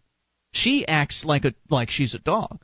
Well, why even have a dog if you don't care then? I don't know. Oksana, maybe it makes her feel good just to be in a pack again. I don't know. Oksana was able to learn to talk again because she had the definition of a feral child, by the way, is one whom from a very young age has lived in isolation from human contact, unaware of human social behavior, and unexposed to language. The most famous was Victor of Everon in 1797, portrayed in 1969's film The Wild Child by Francois Truffaut. In the 1800s, there was the caged boy Kaspar Hauser. Herzog's The Enigma of Kaspar Hauser came out in 1974. More recently, there was Jeannie, a girl who was kept in darkness for 13 years and discovered in California in 1970. Jeannie features alongside Oksana in the Channel 4 film as an example of gross neglect. Through an interpreter, Oksana tells Dr. Fry that her mother and father completely forgot about me. They argued and shouted. Her mother would hit her, and then she would pee herself in terror. She says she still goes off by herself into the woods when she's upset. You have to wonder which voice, animal or human, she uses when she gets there. Although she knows it's socially unacceptable to bark, she certainly can, as the opening footage of the documentary Feral Children demonstrates. Lisa Plasko, executive producer, says she's been educated away from all those aspects of her past, but privately I think she might bark. The sound level may have been enhanced in the film, but she certainly made those noises. It was a similar show of canine behavior that scared off her recent boyfriend. To be confronted with what she was put him off. Oksana seems to be happy about looking after cows at the Barbaroi Clinic's Insalubrious Farm outside of Odessa. It was dirty. She herds cows. That's awesome. Dr. Fry says it was dirty, terribly run down and primitive, but in Ukrainian terms, very desirable. Her carers are good people with the best interests of their charges at heart. Though there's no therapy as such, Oksana is doing things she's good at. It was here that the reunion... cows. Yeah. It was here with the reunion that the reunion with her father was staged a few weeks ago. Of her That's mother, gotta have been tricky. Whom Oksana has not seen since infancy, there is no trace. Quote, we knew that she very much wanted to meet him, and we facilitated that, but we didn't orchestrate it. Fry was anxious about the way that the meeting was conducted. Oksana, standing alone as her estranged father and half-sister Nina, whom she'd never met, came slowly towards her, cameras rolling. A crowd of her friends, agog, watched the spectacle from a distance. I thought it was a good idea for them to meet, but a very risky way of going about it. I felt that anything could happen. It could have split them apart permanently. It was very tense. There needed to be someone beside her, holding her hand, in case she decided to bite. Or sniff somebody's butt. In the film, they stand awkwardly apart, and it's ages before anyone speaks. Hey, get your nose on my crotch. Oksana breaks the silence. Hello, she says. Her father replies, I have come. The exchange is moving, and it's halting formality. Quote, I thank you that you have come. I wanted you to see me milk the cows, said Oksana. Nina is the one who starts sobbing, and Oksana puts her arm around her. Oksana has a romantic notion of returning to live with her impoverished father, but it's doubtful whether that will happen. Fry's guess is that she'll go for a holiday, see the reality of life there, and return to the familiar. Either that or she'll see the dog hovel and crawl back home. Oksana capable of life beyond the institution? Fry is doubtful, saying she doesn't have the social or personal skills. She's had boyfriends, but she doesn't have the ability to form long-term relationships or to understand give and take. She would rather fall out than compromise. She's a very vulnerable person, and there's no protection for her outside of the institution that she's in. The dog girl will continue to be the subject of scientific scrutiny, but the sad reality is that, although the amelioration of her terrible history has gone a long way, it can probably go no further. 1-800-259-9231. She can't really get compromise, huh? Hard to ask any questions about this one. She's not going to go any farther. She's not going to go anywhere in the world if you can't compromise. I mean, really, there's just so much to human interaction that is compromise. Yeah, as I was saying, it's hard to ask a question about this. I mean, most people don't encounter feral children. Most people don't have any, understanding of this. But I think feral children's a good term. Basically, if you have pigs that return to the wild and they become wild again, then they're feral pigs. I just think it's a fascinating story. It is fascinating and tragic, all at the same time. Parents kicking essentially just throwing their daughter literally to the wolves. And the dogs, I mean, wow. It's just amazing. Like, you think when you see the Jungle Book, you think this is fantasy, but it can really happen. Well, raised by dogs. But yeah, dogs. But dogs are a domesticated animal.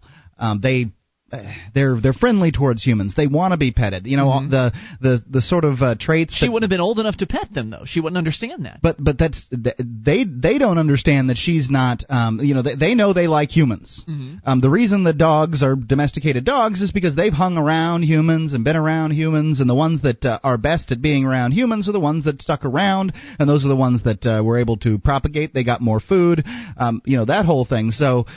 These dogs wanted to care for her to some extent. Yeah. I mean, these aren't wolves. These aren't think so. No, bears. These aren't tigers. These aren't. But they probably weren't just panthers. But now, to be fair, though, Mark, if they were the family's dogs, and that's not made very clear.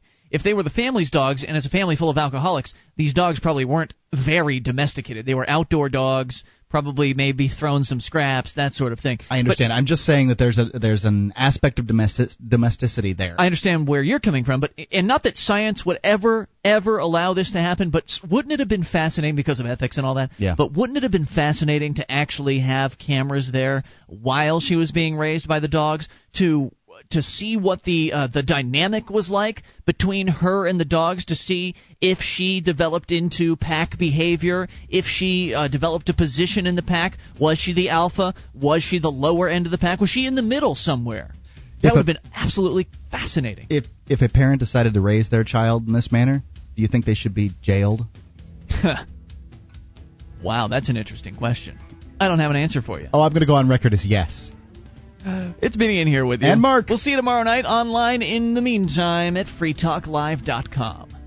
DVD, books, music, instruments, periodicals, computers, software, electronics, photo, cell phone, office product, home and garden, bed and bath, furniture, kitchen, pet supply, automotive, hardware, apparel, shoes, jewelry, grocery, healthcare, sports and outdoors, toys, games, used, and more. It's a department store at your fingertips. Amazon.freetalklive.com. Get all your shopping done, a great deal, delivery to your door, and a percentage of your purchase will go to Free Talk Live when you enter Amazon through Amazon.freetalklive.com.